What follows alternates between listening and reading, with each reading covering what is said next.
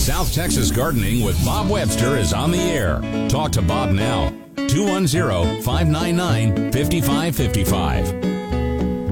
And a very good Saturday morning to everybody out there across Texas. And, well, that's where you probably listen live. But, golly, people apparently listen on the Internet all over the place. And I certainly welcome you and really do appreciate it. Just if you're calling from somewhere a long way away, let me know where you're calling from, because the answer to the question for somebody that lives somewhere in a very distant place, shall we say, may be very different than if you happen to live just around 1604 or somewhere. But that's a whole other story. I was just so flattered. I had a lady in the nursery a little over a week ago and said, "Oh, I just listen to you every Saturday and Sunday, and from my home where I live now." And I said, "Where's that?" And she said, "Greece."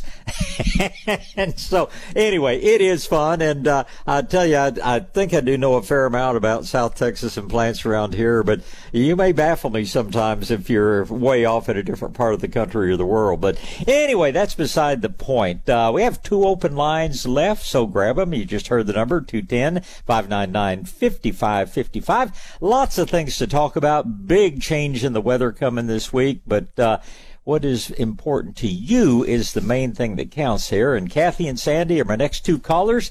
Kathy is up first. Good morning, Kathy. Good morning, Bob. Good morning. I was wondering, I've seen potato vines in planters throughout the city, usually in front of establishments, and someone told me that they take very little water and you don't want to overwater them. And I was wondering what kind of plants would be good to put in a pot along with the potato vine so that you don't overwater the potato vine. Well, first of all, I'm going to discourage you from planting a potato vine right now. They're not really a house plant, and they're going to freeze if you put them outside. So if this is in a very protected area, or if you want to spend the winter covering them, potato vines are wonderful plants. They are super fast growing. They are colorful. There's a tricolor variety. There are 3 or 4 black varieties. There's several in the greener shades, especially the lime green ones. So don't get me wrong, I love potato vines, but they are going to grow quickly. They're going to spread out. I don't know that I would agree that they are drought tolerant, but they're forgiving. If you let them get very dry, they're going to droop like mad, but normally they're going to perk right back up when they get some water. But anyway, if you want to plant something along with potato vine, there's so many different things. If you're looking for permanent plants, things like in the shade, you can plant things like giant liriope with them. You can plant aspidistra with them. You can plant most any small shrubs with them. If you're looking for sunny things to plant with them and you want color, you can plant anything that grows a little bit taller. In the summer months, we combine them with salvias. We combine them with both annual and perennial salvias. We combine them with the plant called angelonia. We combine them with pentas. So there are lots of different choices. In fact, there's not much I will tell you would not go well with potato vine, but I'd be reluctant. It's not going to happen in San Antonio, but where I live in the hill country, we're looking at a freeze this coming, I believe it's probably Wednesday morning and Thursday morning. So we're just right at the end of the season for planting potato vine outside. Okay. Yeah, I was considering in the spring. Oh, okay. Well, yeah, if you're thinking about next spring, golly, the sky's the limit is what you can put them with. You can put them with plumbago. You can put them with, any one of about 30 different kinds of salvia. You can put them with Turk's cap. You could put them with tropical plants like hibiscus or bougainvilleas. I saw some gorgeous ixoras down in the valley a couple of weeks ago, and they would be, very attractive with potato vines. And a lot of people like growing some of the smaller palms in containers. Potato vine would be fine planted in with some of those. There's just not a whole lot I would discourage you from planting with potato vine. We have a big bed of it out, by the street in front of our nursery. My business partner plants, she's wonderful with making mix pots. And almost every year she has it planted in combination with Angelonia. This year she has some beautiful different forms of irisine and alternanthera and things like that planted with it. So the sky's pretty much the limit. Potato vine will grow in bright shade, or it will grow in blazing hot sun. Even the variegated form, which if you look at it, you'd think it's kind of a wimp. You'd think, gosh, anything with that little green and that much gray and white and pink in it, you'd think that must not be a very strong plant. But the prettiest bed of the variegated potato vine I ever saw was up in the Dallas Botanical Garden on a west-facing slope where it got blazing afternoon sun, 105 degrees, and it was just sitting there just gorgeous. So they're one of the most resilient plants you can plant, and they'll grow several inches a week. They are something you can buy in a small size and have an enormous plant. They're beautiful in hanging baskets. I'll tell you a lot of nice things about potato vines. They very seldom have any insect problems, and they're just excellent plants. But what you plant with them is really strictly up to you, because chances are the plant that you plant in with your potato vine is going to be much more picky about sunlight and water and things like that. But I would go with whatever combinations you like. But I would certainly look at some of the colorful foliage. Coleus is beautiful with potato vine, as are several different varieties of copper plants. And then when you start moving into summertime or warm weather flowers, the list is just almost endless, and potato vine's a good complement for most everything. Just be aware, you'll probably once a month you'll need to get out your shears and give it a haircut, or it'll take over the yard. Okay, thank you. And then I'd like to know, I have a two raised beds in the backyard, and they're tall, 6 feet, because they have a deer fence around them, since I'm not completely enclosed with a fence around my yard. And I was wondering, where could I get, and what type of plastic could I get to put over the top and down the sides of the entire raised bed, so that it will, hopefully that the cold won't be so bad with it. It'll keep the stuff from freezing. Yeah, if you go with plastic, you're going to have to build a frame to put it on, because remember that plastics is like a parachute. The wind hits it, and it's going to want to take it. If it's blowing from the north, it wants to take it to the coast. If it's blowing from the south, it wants to take it to the hill country. There are actually some woven fabrics. My favorite is one called Insulate. It's the letter N, Sulate. Insulate will let light through, enough light that you can leave it on things all winter long. It lets enough wind through that it's not as bad about trying to blow away, and yet it's a very good insulator. If you put plastic over it, you're probably going to have to provide some sort of supplemental heat. Insulate alone will give you 5 to 10 degrees protection without any supplemental heat at all. So I'm going to encourage you to use, and as a general category, we call them row covers, floating row covers. I've had very bad luck with the ones that are green colored, very good luck with the white ones like the Insulate. And that's going to be a lot easier to work with than plastic is. Okay, and where do you purchase that? Virtually any good nursery will have it. I know they carry it at Fanix. We carry it in like 10 by 12 sheets at Shades of Green. I'm pretty sure Rainbow has it. Pretty sure Hill Country African Violets would have it. So any of your good nurseries will have the Insulate. Oh, so those are the sheets that I have bought at your store over the last couple of years? Probably so. From freezing? Yeah. Okay, so just put that. Okay. Yeah. And you can put it on, we put it on with clothespins. Some people put it on, basically with a safety pin or something like that. But there are many different ways to use it. Okay. Very good. That's what I wanted to know. Thank you. You're welcome, Kathy. Okay. Thank you for the call. Okay, bye. From Kathy to Sandy. Good morning, Sandy. Morning, Bob. Good morning. I'm off to a good start. Got a pretty good rain this week. It's been, nice and warm up to this point, so it's been a good week. How about you? Well, I had a good week until I got home from work and found a receipt on my front door from one of these chemical lawn treatment companies that came to the wrong house. Because I'm all organic. I've always been. I followed you for years and done everything you recommend, and these people showed up without my permission and apparently applied pre-emergent and broadleaf weed control, and I'm sure it was all chemical junk. Oh, yeah. And granular fertilizer and pre-emergence and all this junk. Now, I'm quite concerned. What can I do?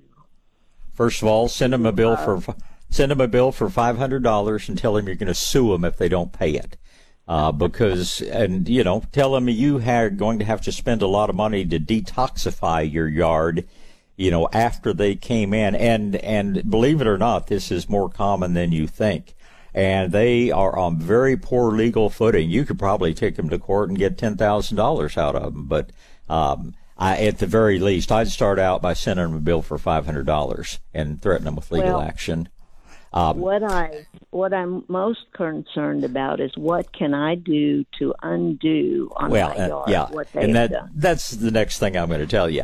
And the things that break down, there are two ways to get rid of the chemicals. One way is to bind them up, to get them to lock onto something else so they're no longer out there to bother your pets, your kids, yourself. So we use basically some form of charcoal to tie those toxic chemicals up, and it works against a lot of different ones and basically makes them, if not harmless, makes them much less harmful, keeps them from moving into the soil, keeps them from washing into the water. So you can buy very finely powdered charcoal that is what they call micronized, that you can actually put it in solution. Into suspension. It doesn't really go into solution. You can spray around your yard. You can get a granular form that's a little bit, bigger, that you can put on as dry chips. It's probably going to be sold under the name of biochar, Biochar. And this is a way that you would bind up a lot of the toxic materials, and I think it would be a very important part of a detox program. The other thing you can do is spray with things that encourage the microbial life in your yard, which will break down and naturally detoxify many different things. Now, there are some herbicides, what we call the sulfonated ureal herbicides, that are used mainly in agriculture, that nothing on earth breaks them down. But things like the nasty 2,4-D products and Roundup and things like that are broken down by microbes. You will encourage those microbes by spraying with molasses. Liquid molasses is a great product to use. The so-called Garrett juice mix, and you can buy that name under the name of Garrett juice, or you can go to dirtdoctor.com and, read about it and make your own. You can even mix it all together. If I had the misfortune of having that happen, I probably would take Garrett juice. I would add molasses at the rate of about 2 tablespoons per gallon to that, and I would spray the yard weekly with that for the next month or so. So those are the two ways you detoxify. You either get something that will bind up the toxic products, or you get something that will break them down. The binding happens almost instantly. The breakdown occurs over not too long a period of time, depending what the chemical is. But like I say, for binding, some form of charcoal is going to be the best way to go. For breaking down, something like Garrett juice, something like molasses, or a combination of those two things will detoxify the yard. But you should not have to pay for this. The people that did this should pay you for your time as well as the products you're going to need to detoxify it. So the fact that it rained within 24 hours of them putting all this stuff down, what is that going to do? That soaked it into the ground, so it's going to be harder to get rid of. So And you know, I'm the last person in the world. I think there are way too many lawsuits and frivolous things out there. But if you let these people get away with it, they'll do the same thing to somebody else. If you teach them a lesson, hopefully they'll be a little bit more careful with it. But yeah, I'm most concerned with detoxifying your yard, Sandy. But those are the two ways you will go about doing it.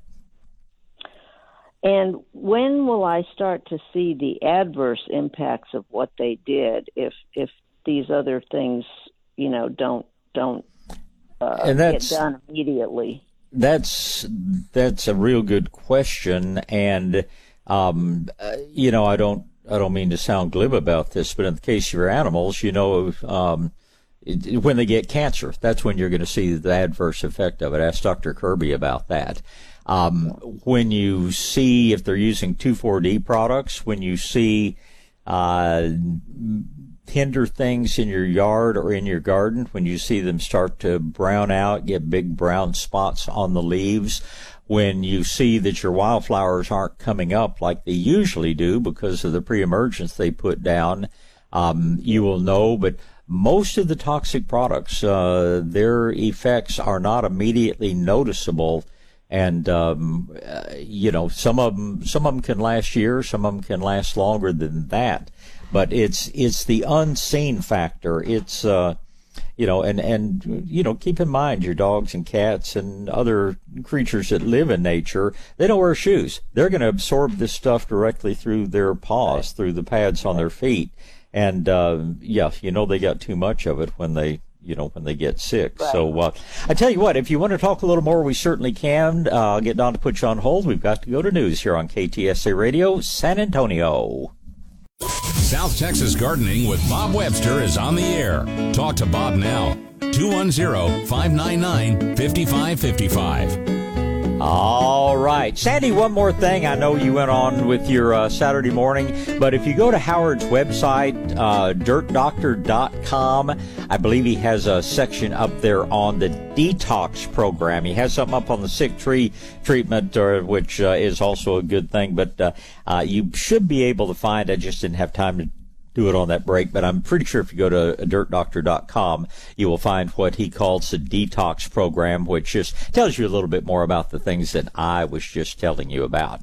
It looks like my next two callers are going to be Lynn and Janice, and let's just get back to the phone calls, Don. Lynn is first. Good morning, Lynn.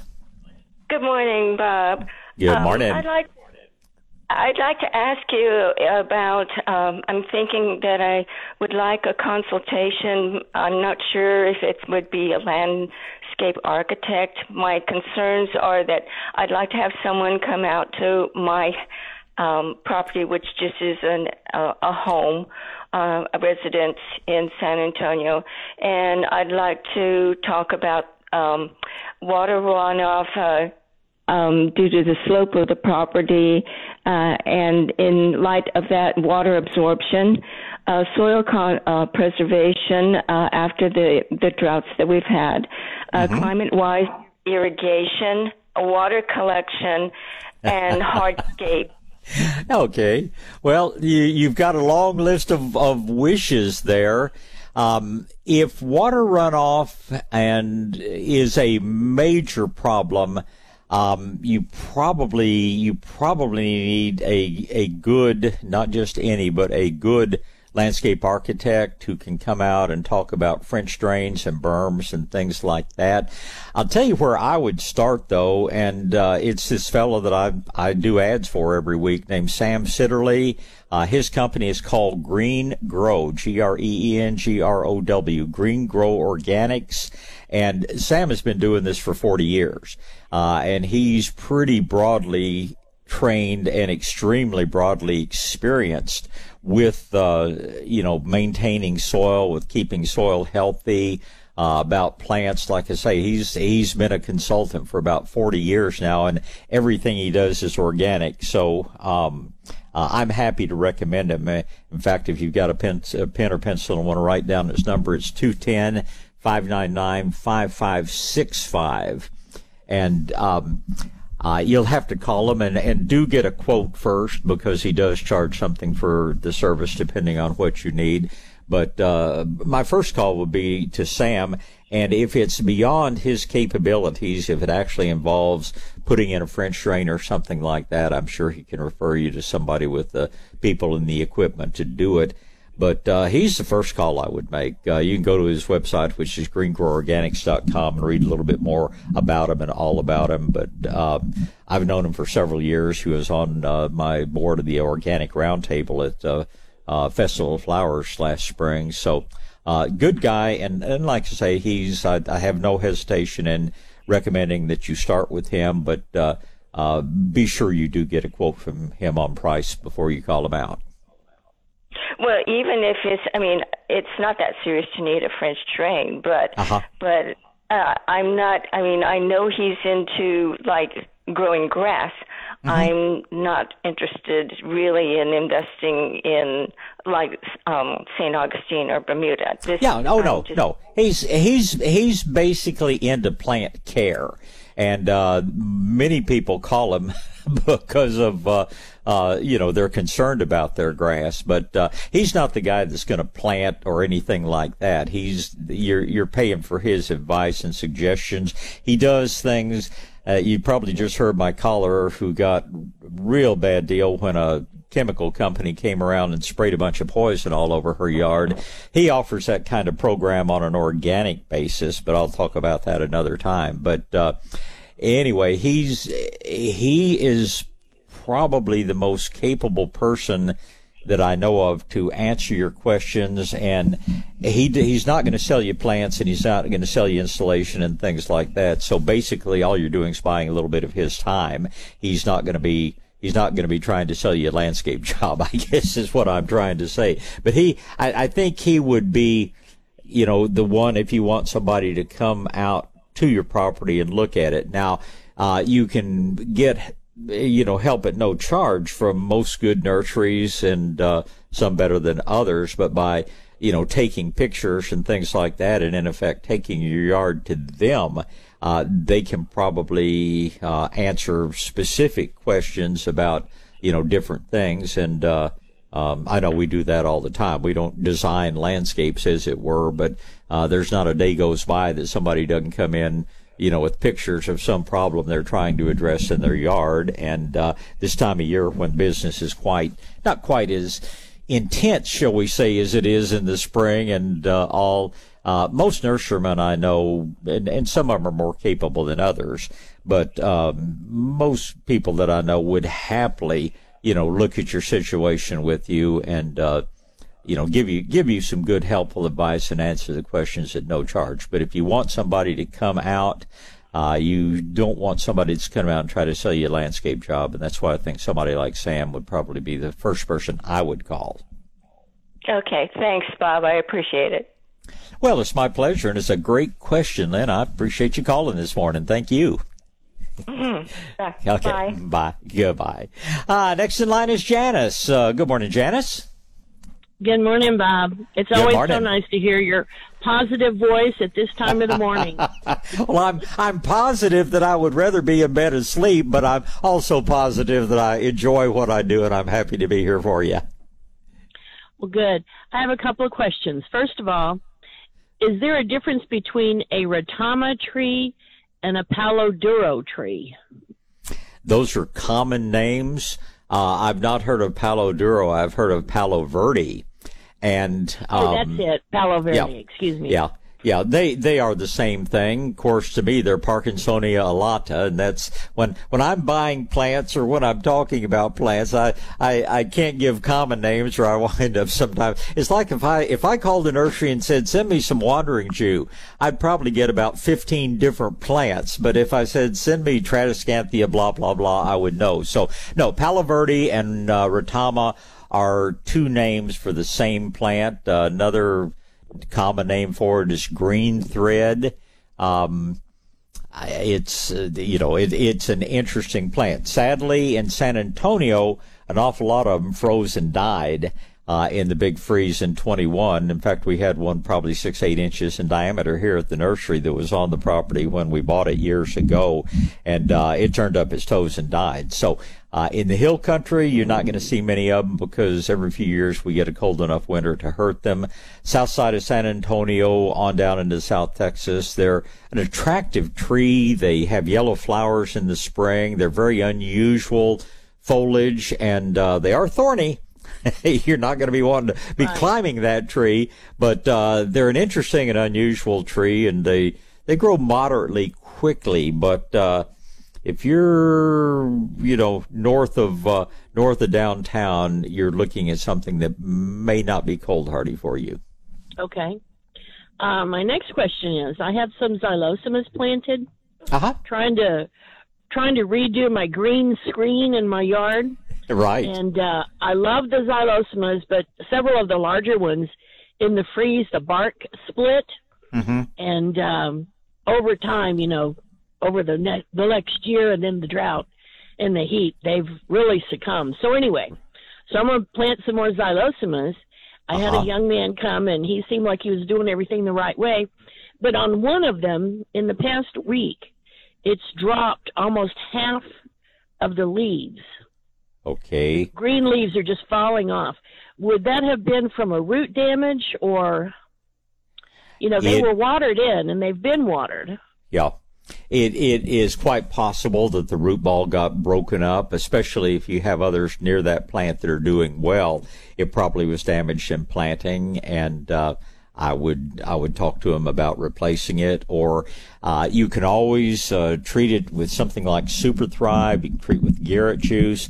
There are many things that will help a damaged plant like that come back out, and this is certainly we're getting into a time of year that's among the least stressful time for the plants.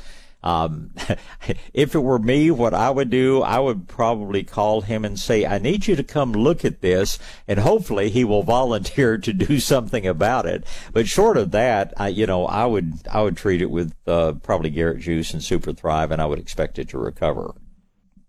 Well, the stems or the little branches on it are still green. Yeah. It's just like I say, just an immediate leaf drop on about half the plant. That would indicate to me that, if they turned yellow and dropped, then I would say it was either too dry when he planted it or it got too dry. But if it was just green leaves falling off, something happened to the root ball while it was being either transported or installed. And like I say, I think the plant will probably recover, but if you paid good money to buy it and have it planted, then I would certainly expect that he might want to do something with that. Okay. And then my last question, my big oaks out front, they're more than 100 years old, so it's not like they've ever been totally dependent on any man-made watering. Right. But one of them is really dropping its leaves like it was February instead of October. Oh, that is just drought.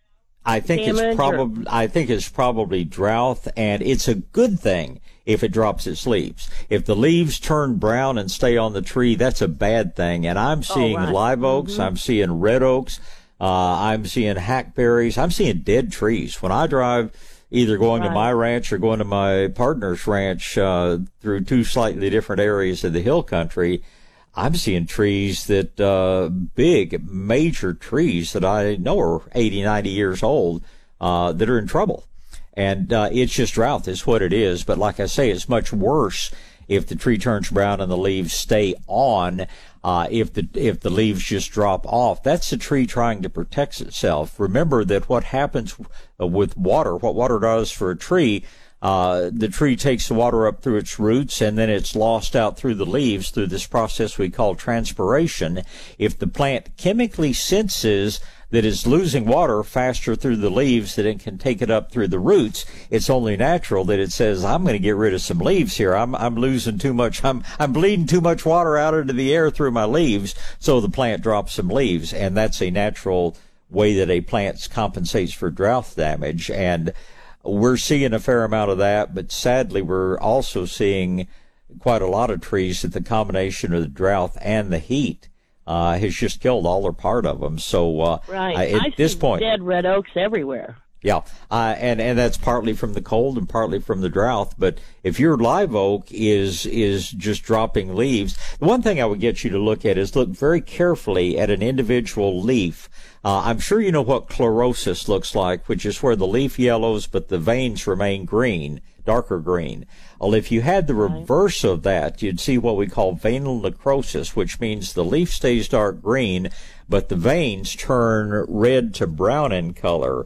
And that's a fairly typical symptom of oak wilt, or it could be a lightning strike or other things. Yeah. So pick up some leaves and look at them very carefully. If they're just typical green leaves falling off the trees, just, put a little more money in the collection plate and say a little more intensive prayer for more rain, because we sure had some good rains around the area, and that's the only thing I mean, a big tree like that, you just can't get enough water to it from a hose, especially if you're on a well.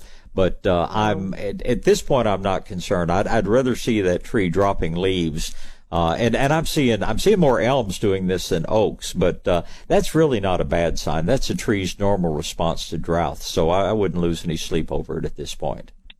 All right. So if I just water heavily and put a whole bag of Medina out there around it.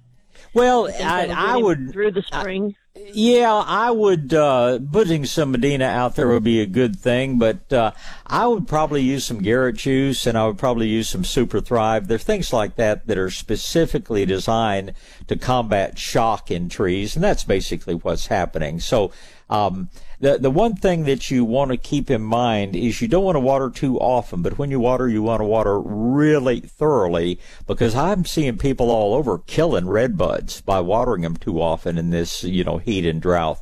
And the soil needs to get moderately dry between waterings, because water doesn't kill anything, but when you get so much water that drives oxygen out of the soil, the plant's roots have to have oxygen, and if you've got so much water you've depleted the oxygen, then things fold up and die, and people say you killed it with overwatering. You didn't kill it with overwatering, you killed it with watering too often. So when you water, make it really, really, really thorough, but you're not going to need to do that more than every 2 to 4 weeks, most likely. And like I say, I'd probably use some Garrett juice and some Super Thrive. If you want to go a little further, you can put some compost over the root zone. You could add a little bit of powdered mycorrhizal fungus to the area, or a mycorrhizae product. But those are all things that would be good to do. But again, what you're describing to me would not be a great cause of concern. Okay. All right. Well, thank you so much, Bob. Again, great questions. You did the same, Janice. Thanks for the call. All right, let's get another break in here. And by the way, you got some open lines. Give me a call, 210-599-5555. Looks like I get to talk about Sam Sitterly and Green Grow Organics. That's the next thing on my log. I guess I practically did a commercial for him earlier, but Sam's the guy that and this is something new that he's doing now. He's been doing consulting work for 40 years, but he has seen examples, and he just hates all these companies that come around and spray poisons and, tell you we're going to come around every quarter and just give your yard everything it needs and chemical fertilizer and herbicides and that sort of stuff. Well, Sam combats that by offering a program that's the same but different. He'll come around on a quarterly basis, but he won't make you sign a contract. He won't lock you into anything, and everything he does will be organic. Fertilizing with compost tea, insect control with beneficial nematodes. I know on an annual basis he'll come out and add micronutrients. It's sort of a new idea he's had, and I think it's going over very well. So if you would like a company that you could rely on to come by on a quarterly basis, that you're not having to call and set it up, well, ask Sam about that when you give him a call.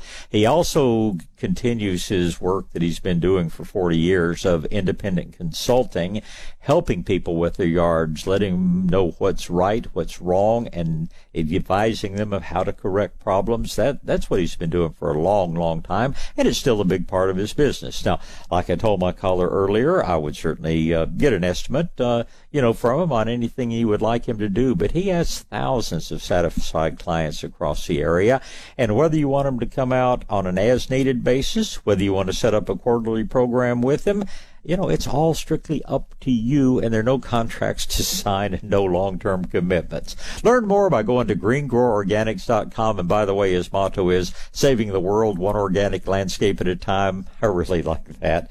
And go to greengrowerorganics.com. His number, if you'd like to call him, is 210-599-5565.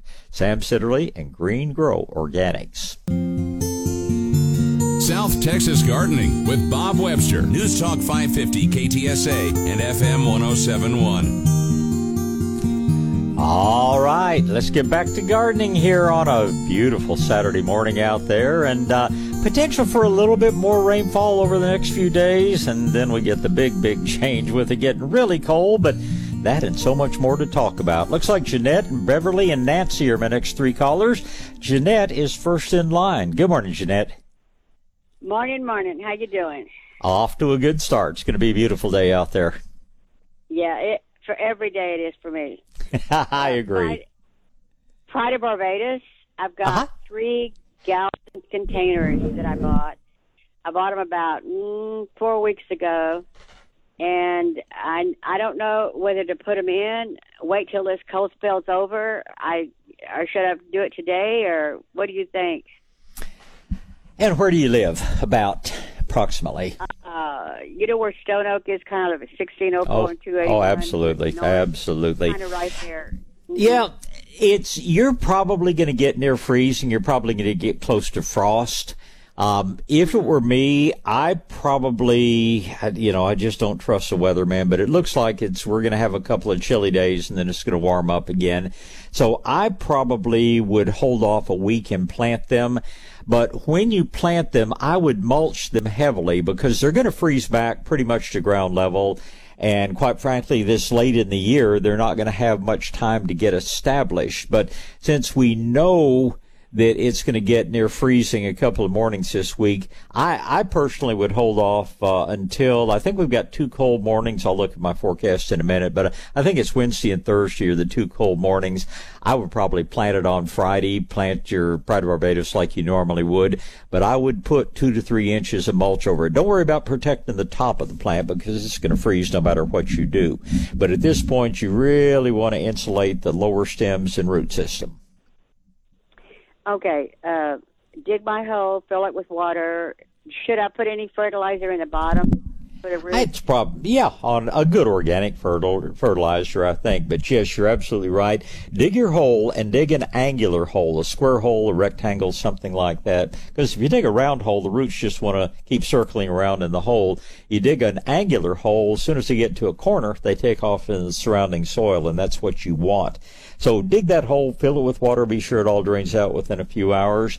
Then plant your Pride of Barbados. Fill the hole back in with the soil that you took out. That's one thing about Stone Oak. You've got a lot of rock out there, but the soil that you have is pretty good. And so I wouldn't be worried about really improving the soil. Once again, you want the plant to just grow through the native soil and continue into the soil around it. So just fill back in with the same soil, 2-3 inches of mulch on top. Water thoroughly whenever you can stick your finger through the mulch and it's dried out, and your Pride of Barbados should do just fine. I've got some color essentials. I know you don't know anything about that, right? I've heard of it. No, yes, that is the magic fairy dust, let me tell you. Now, would it help if I put a little bit of that in the bottom where I put the root, or on top, or how would you use that if you have it? I would put it in the bottom of the hole, and after I plant it, I would put a little bit on top as well, then put the mulch on top of that. Okay, gotcha. And we're talking like half a cup or something like that in each case. You're not going to use a whole lot of it. I don't know what's in that stuff, but man, it is. Good stuff. We love a product that a company called Maestro makes called Rose Glow.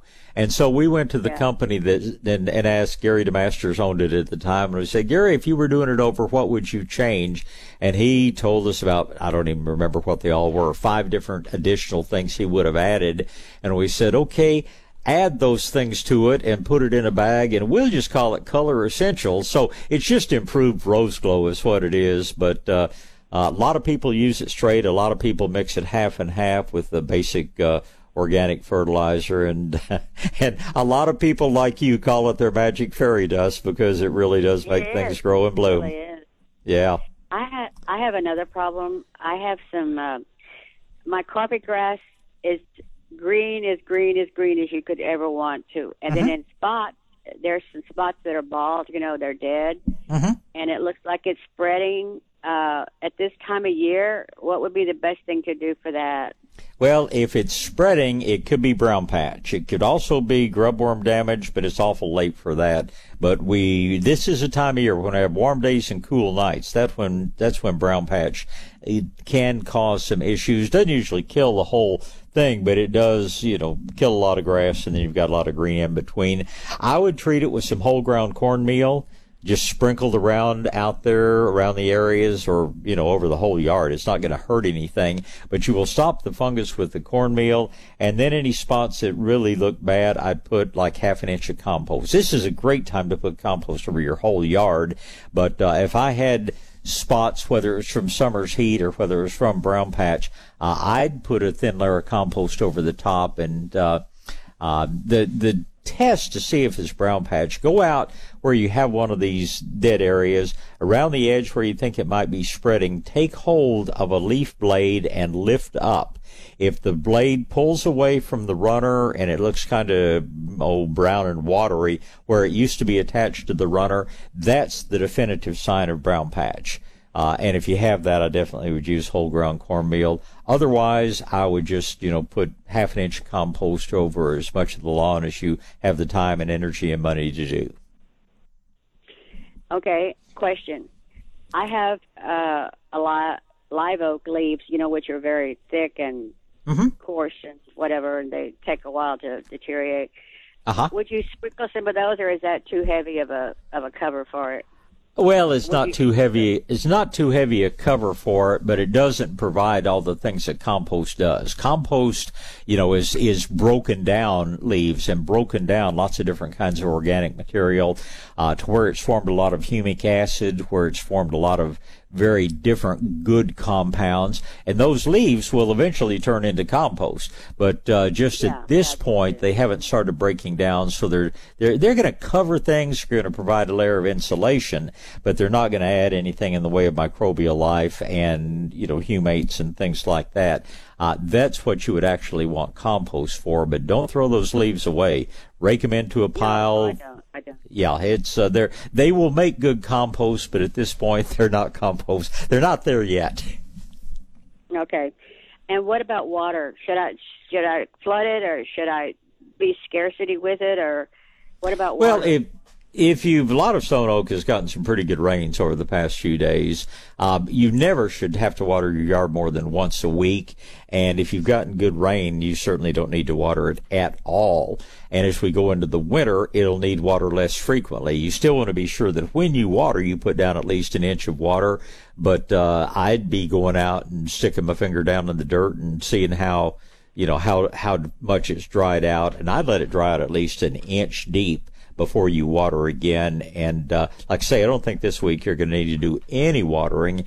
And as the weather cools off and the sun gets less intense, you're probably going to back off to only watering every 3 or 4 weeks by the time we're really into winter. Okay. And also, I wanted to wish you a happy Halloween, and don't let the ghosty goblins get you. Well, I appreciate that very, very much. And as always, also, don't take all the candy from the kids now. Hey, you know how that goes. Well, let's just say that my front door is about half a mile off the highway, so I don't get many trick or treaters, but I still think Halloween's a happy time, and a few people have spoiled it, but it's a good thing, and you have an enjoyable time as well, and I hope all the gremlins are good gremlins that come around to see you. You're gonna have to bundle them up, because it's gonna be a cold one this year, I'm telling you. Well, actually, it looks like we're going to be very cold the middle of the week, but it looks like we're then going to warm up toward the weekend. So It's definitely going to be time for long sleeves, but it's not going to be time for heavy jackets unless something changes. So all in all, it's at least it's going to make some deer hunters happy, because that's what comes around next weekend too. Definitely that for sure. Okay. You have a wonderful day. God bless you. You too, sir. Jeanette. Bye-bye. Thank you. Thank you for the call. All right. Got to get a break in here. Beverly and Nancy will be my next two callers. And looks like I get to talk to you about Medina Agriculture and a company that makes so many fine products. And I'm going to tell you about a new one. I don't have any experience with it yet, so haven't decided exactly where I'll be using it. But I really, really love their Has to Grow products. The Has to Grow plant, the Has to Grow lawn. Well, they have a new Has to Grow they're calling Super Grow Plus that has more organic nitrogen in it for people that just want a little higher nitrogen. So check that out. It may not even be on the nursery shelves yet. It's just I always like letting you know what's going on with Medina, and they're always looking for new and different, really wonderful products. I'll tell you what, their Growing Green fertilizer is one of the best winterizers you could ever use. Doesn't say winterizer because we use it 12 months out of the year. But if you're looking for something that will help your plants get ready for colder weather, the products like the Growing Green for a dry fertilizer, the Has to Grow plant or Has to Grow lawn for the liquids, those are all you need. And of course the Medina Plus, which is an improved form of their soil activator, works as a great root stimulator and starter solution, helps break down thatch in your yard, helps all those leaves that are coming down decompose and turn into good mulch, good compost. Medina makes a lot of quality products. They also package some different things like the best orange oil in the business.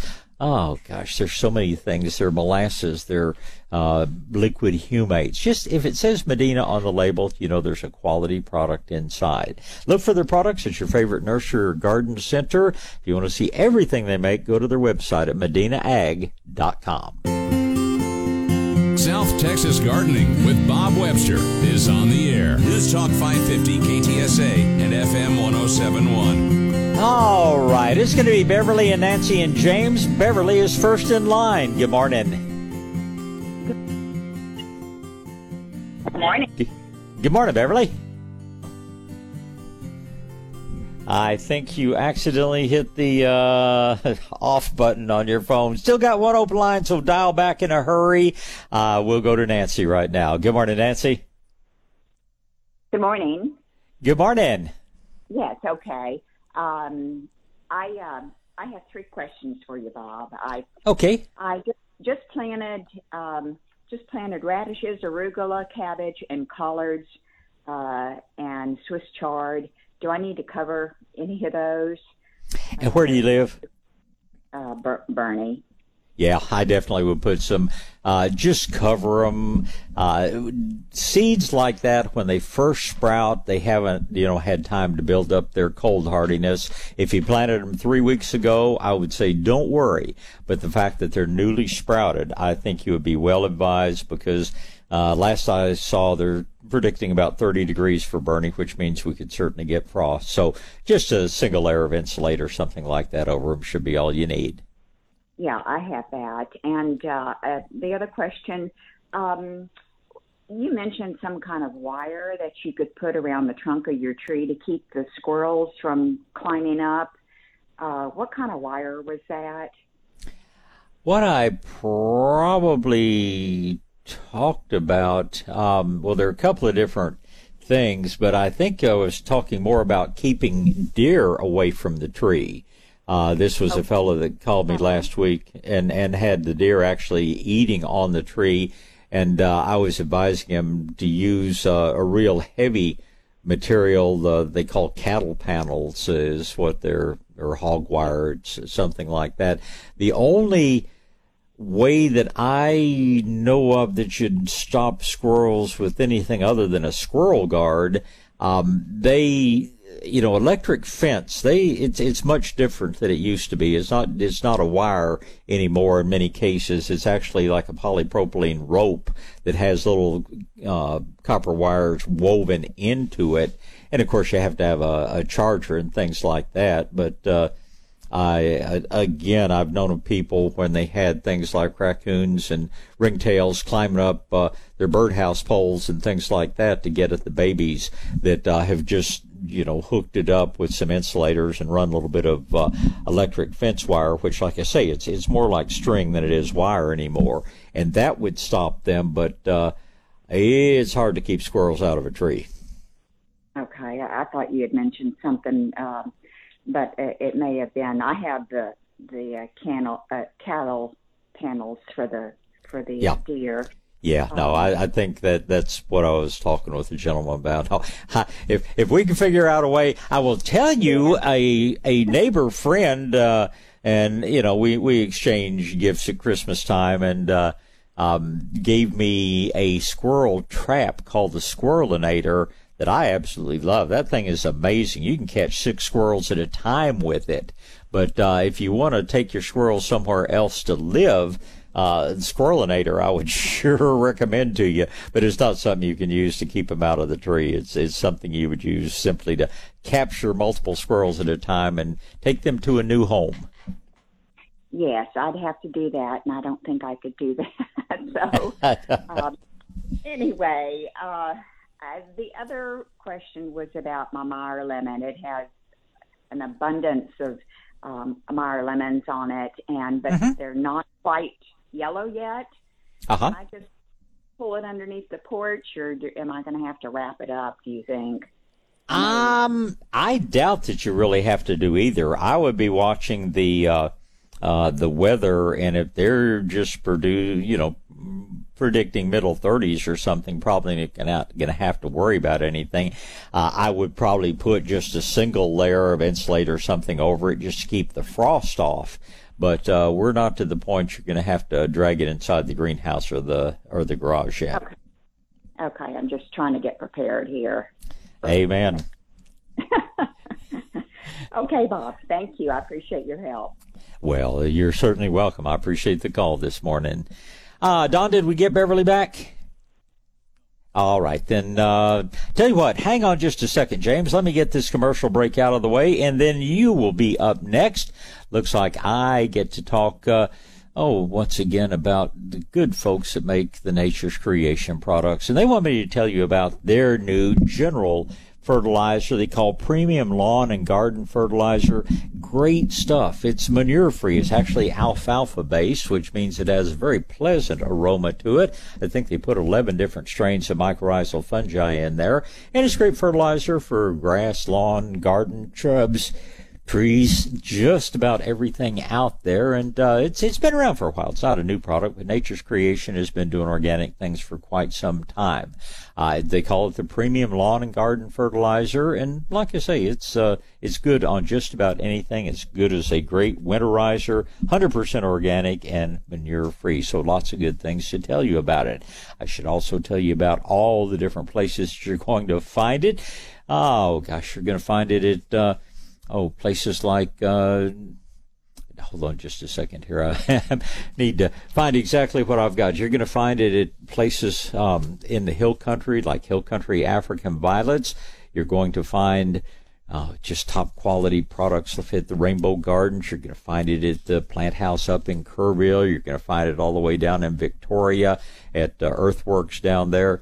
It's called Premium Lawn and Garden Fertilizer. You're going to find it just about everywhere that fine products like that are sold, including Fanex, including the Plant House. Again, I could go on and on. Basically, King Feed up in Canyon Lake, if it's a company that carries good quality organic products, they're probably going to carry good things from Nature's Creation. South Texas Gardening with Bob Webster. News Talk 550 KTSA and FM 1071. All right, back to gardening. When I was talking about the Premium Lawn and Garden Fertilizer that Nature's Creation make, I was trying to give you each somewhere you could go in almost any direction. I forgot to mention that if you're headed over toward Castroville, you'll find the Landscape Solutions and Nursery. They carry it over there. So lots of places you're going to find those quality products. Right now, let's see. I believe Beverly got back through after her phone cut out on her, so I'm going to make her first, and then we'll go to James. Good morning, Beverly. Good morning. I'm not touching any button. Yes, indeed. Have had that experience myself. Oh, man. Well, anyway, I'm glad I'm able to talk to you now. Yes, I have heard you talk about stabilizing decayed granite, like in your parking lot. Right. And I always get interrupted. No buttons, but I get interrupted. And I was wondering if you could go through that again. Okay. The recipe. Oh, well, and if you are looking, if you have a serious erosion problem, or if you really need to, get it where it's not going to wash, where it's really going to stay in place, then we do what's called cement stabilizing. Now, cement is different from concrete. Cement is, and a lot of people use them interchangeably, but they're totally different. Cement is the binding agent. You mix it with sand and gravel to create concrete, but you mix just a very small amount of it, like one, and I'm usually doing this in a wheelbarrow. As a matter of fact, I've got to do some patching on the road up to my house in the next week or so. But I'll use maybe 8 scoops of decayed granite and 1 scoop of Portland cement, and just kind of mix them up in the wheelbarrow and then dump them out. It still looks just like decayed granite, but it sets up rock hard.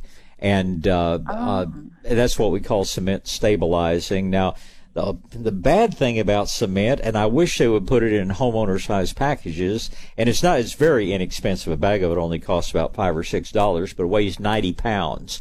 So let's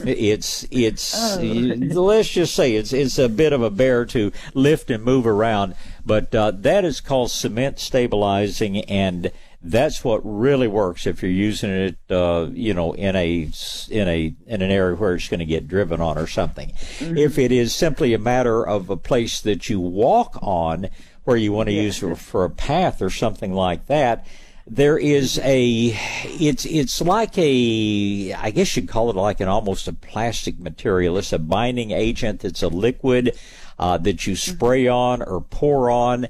It doesn't really change the appearance of it, and it remains soft, but it really does hold it in place. I've bought it. It used to be called Stone and Soil Depot. Now they've changed the name to Site One, but I imagine that those people would still have it. But you simply want to... they have tried using something called soil tack. I don't know that one. Yeah. Okay. Well, it doesn't seem to work. and is it something they walk on, or is it something they drive on? What or is it something the dogs run on? It's for a walkway. Okay. And yeah. Well, nothing at all wrong with using the cement to stabilize. It will make a much harder surface.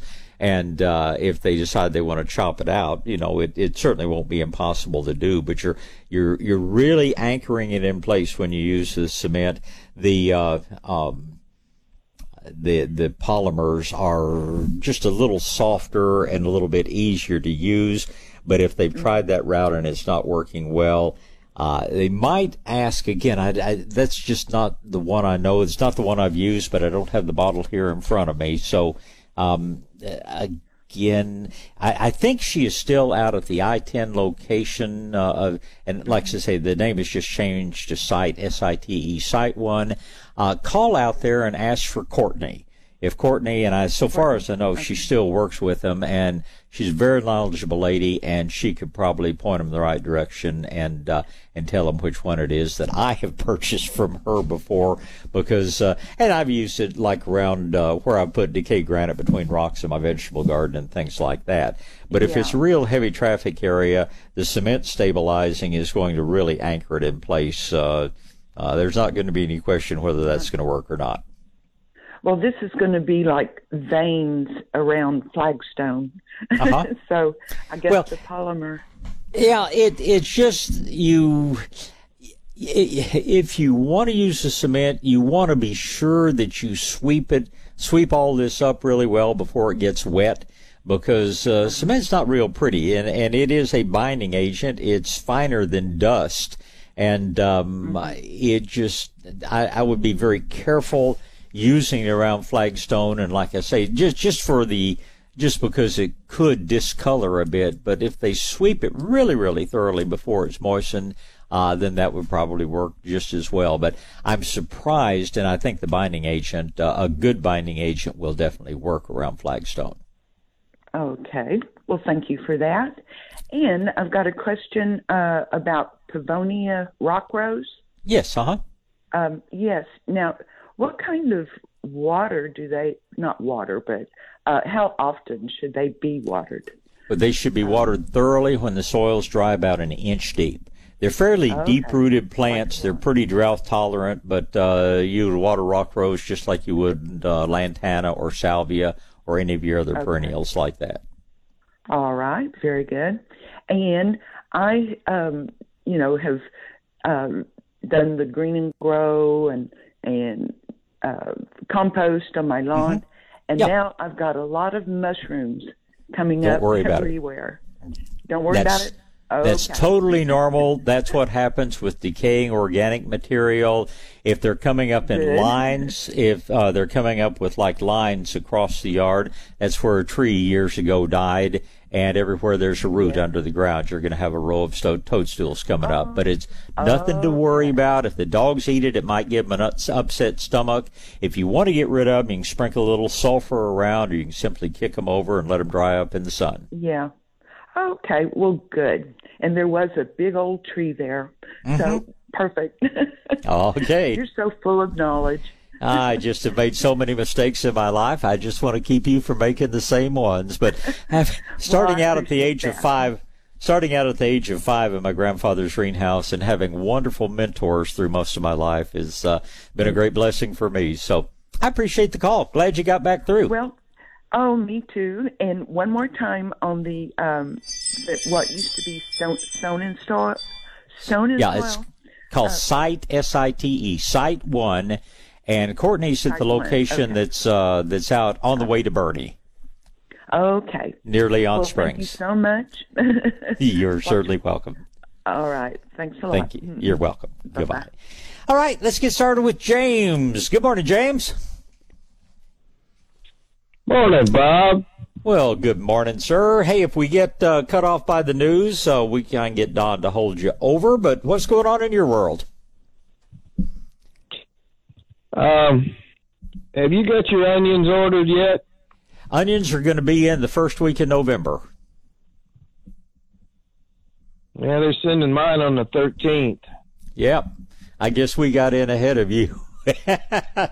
But no, I don't think anybody has them in yet. Yeah, everybody gets them from Dixondale. They provide probably the great majority of the onions sold and planted commercially or residentially, but early November, and if the weather gets really cooler, they may push just a little bit further back. But getting real close to onion planting time, that's for sure. Okay, I'm getting in line. The etymologists are telling me that the way to handle aphids nowadays is to use a lightweight horticultural oil on the plants. In cool weather, I wouldn't have any problem with that. In the heat, any kind of oil is much more likely to burn. But as we get into cooler weather, a really light oil is fine. I still find spinosad soap does a real number on them. But if you want something that appears non-toxic, a lightweight horticultural oil would be good, but it's going to be hard on your beneficials. And James, hang on just a minute because we are getting close to news. I'll get Don to put you on hold. We'll be right back here on KTSA Radio, San Antonio, Texas. South Texas Gardening with Bob Webster is on the air. Talk to Bob now. 210-599-5555. All right, let's get back to gardening, and we do have some open lines, so grab on them if you like at 210-599-5555. And we're going to visit with James a little bit more. James, I'm so glad you called. I had somebody just last week saying, you haven't had Farmer James call lately. Is he okay? And I had to say, well, I don't know, but I hope he is. So you're reassuring a lot of your fans out there that you're with us. Well, I'm still kicking. I'm just not kicking as high as I used to. Know the feeling. The pros are telling me that you mentioned that the horticultural oil is not to be used in the heat of the season. Right. Even though some of those products are recommended for year-round. Mm-hmm. But, if you look real carefully, they're recommended for year-round use if you live in Wisconsin or Wyoming or Michigan or places where it doesn't get up to 107 degrees. But you got to remember, oil's like a magnifying glass. And even a thin layer is going to let the surface underneath it get much hotter. And that's why I don't recommend oil-based insecticides in the heat of the summer. As I've seen way too much, and they just call it burn. It's not insecticide burn. It's basically sunburn, which is enhanced by anything oil-based. And even water, droplets of water in a really hot, sunny day, even that can be enough of a magnifying glass to burn little spots underneath it. So anyway, that's the reason. The other thing about, your oil-based products is they kill by smothering, which of course is a real safe way to do it. But they will kill beneficial insects pretty quickly too. And, as will many different things, but that's another reason that I'm real careful where I use the oil sprays. If it's the middle of the winter and you're trying to kill fruit tree scale, things like that, yeah, it's probably the best product out there. But aphids, they're warm weather creatures, and they're pretty easy to kill with something else. What they're recommending in the heat is the insecticidal soap. Mm-hmm. And you have to be careful even with that.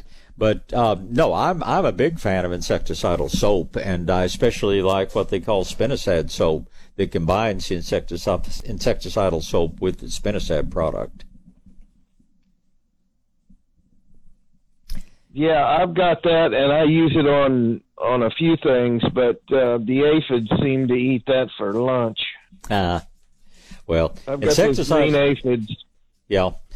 And of course they reproduce so quickly, but aphids, you got to watch them. The first thing they go after are plants that are stressed for one reason or another, and Lord knows we've had a very stressful summer on things, but anytime I see aphids, the first thing I ask myself is, what have I had done that's stressed the plants a little bit? And usually it's having let them get a little too dry between watering. So aphids are, I think, an indicator that tells you need to be paying a little bit more attention to some other things. But and of course, the thing that we do is we release ladybugs or lacewings.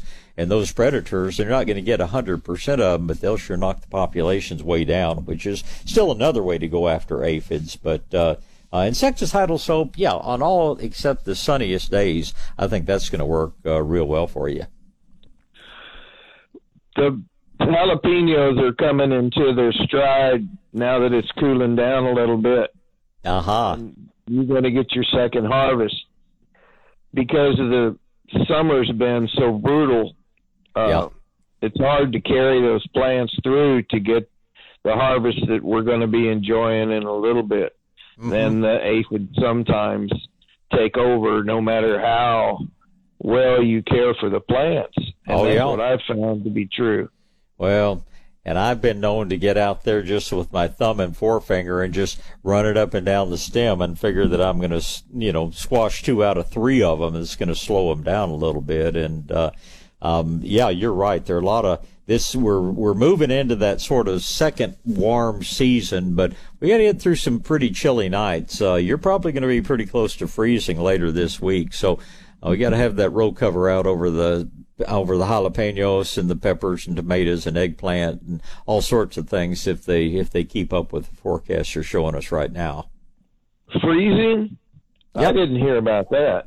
Well, check your forecast. I'm showing 30 degrees in Bernie one night, or 31 one night and 30 the next night. One of the forecast services is showing 29 degrees, and you're a little ways outside of San Antonio up there toward Marion, so you better check your forecast because I know you're going to be down in frost temperatures and getting pretty close to freezing temperatures. Yeah, it's time to pick those jalapenos and let the plants go down then if it's going to get that cold. Well, who knows whether it will or not. The weathermen haven't gotten it right much so far this year, but It seems like if it's bad, they always get it right. If it's good, if they're forecasting rain, it never happens. But if it's bad, it does happen. So I think we just all better be a little better prepared in this coming week and have our row cover handy. That's good advice. Thanks, Bob. It's always a pleasure to hear from you. And like I say, you've made a lot of people feel better because you've got quite a following. And everybody calls you Farmer James, and just good to hear your voice. Really appreciate it. Oh, it's always great to talk with you, man. I'm always learning new things when I speak with Bob Webster. Well, and we're learning from you as well, James. So get out, get ready for those onions, and let's visit with Charlie next. Good morning, Charlie. Good morning, Bob. Good morning, sir. Taking my call. Thanks for calling. Yeah, I have the Has to Grow lawn liquid fertilizer, and I have the granular your landscape essentials. Right. Would the liquid the Has to Grow lawn can that still be applied, in the fall? Or should we wait till the spring when it's more the grass is more active? Either one of them are going to work fine for you. Here's liquid versus granular. The liquid works faster but doesn't last as long. The granular is a little bit slower to kick in, but you're not going to have to reapply it as often. If you're using the liquid, you ought to be putting it out about every 30 days. If you're using the granules, you ought to be putting them out about every 3 months. So for the person who's, got a backyard wedding planned that's 6 weeks away, the Has to Grow lawn is going to green up that yard a whole lot faster than even the good growing green is. But for the person who doesn't have time to fertilize when they should, the granules are a little bit easier because they last a little bit longer. Does that make sense? Yes, sir. And I was just thinking, I know you said,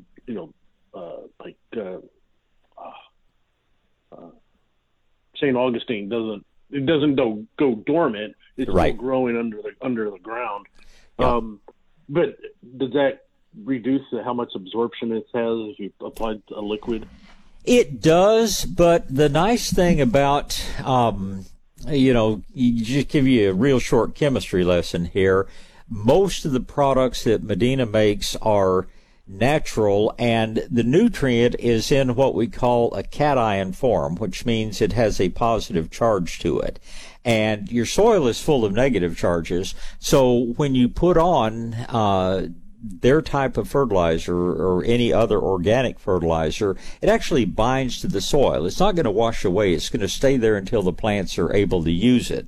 On the other hand, most of your synthetic fertilizers, their nutrient is in what we call an anion form, has a negative charge to it, and it's actually repelled by the soil. So when you're using some of those other products, your plants probably get 10% of it, and the other 90% of it washes away.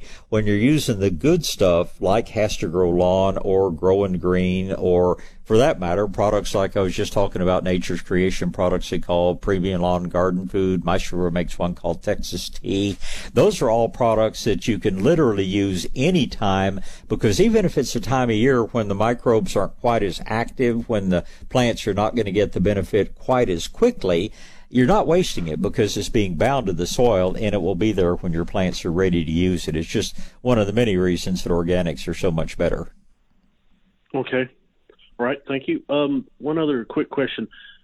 Last week you had mentioned the shallow angle for branches. Yes. Yeah. Is that off vertical or off, where it's a V? Yeah. Anywhere it's a V with a major limb or a trunk. If that angle is less than 45 degrees, and you can visualize this fairly easily, and if I were doing it on a blackboard, it'd be real easy. You've got the fiber in the wood is one plane, and where the limb comes up to it, it's, imagine that as I guess you could think about taking two pieces of paper and holding them up pretty close together, and it's just the wood fibers are parallel to each other, and so they can be split apart fairly easily. When the angle is wider, then the things that give the limb strength are actually kind of like if you drilled a hole into the limb and stuck a dowel in there. They just form a much stronger union than that real narrow angle. And so when you apply pressure, I mean, if I take two limbs that have a very narrow angle, those limbs could be an inch in diameter, and I could probably break them apart. I could probably split that spot. But if I've got two limbs an inch in diameter and one of them's coming out at much more of a horizontal angle, I wouldn't mind putting my 160 pounds on top of that. It still wouldn't split. So does that make sense? Yes. Yeah, and you mentioned that it's more like, even if you're splitting wood for firewood. Exactly. You split it the one way because you can break easier as opposed to crossing all the grain. Oh, absolutely. And if you've got that piece of wood that's got a knot where a limb used to be, you better get yourself a pneumatic wood or a hydraulic wood splitter to break that, because you're going to hit that thing with your maul or your axe a dozen times and still not going to split. So no, I still split wood by hand, but I'm real careful as to which things I'm going to split. And that's exactly right. You've got a log that's got a knot where you had a limb coming out of there. You're going to have a whole lot more trouble splitting that one for sure. Okay, well, that takes care of my questions, so thank you very much again. I appreciate it. Well, great question, Charlie. I appreciate the call. You get out and have a wonderful weekend, and be prepared for a little bit cold later in the week. I'm opening my windows now. Well, I'm splitting some firewood for the fireplace, so lots of good things to do. You get out and have a great weekend, yes, and I thank you, sir. All right, need to get a break in here, and do have several open lines. Grab one of them if you like, 210-599-5555. Looks like I get to talk to you about Fanix Nursery and Garden Center, and well, keeping up with the seasons of the weather, Fanix wanted me to remind you of several things. Number one, they have both temporary and permanent greenhouses, lots of different styles and sizes and things like that. And they've got some good kind of demonstration models here at the nursery they'd love for you to take a look at.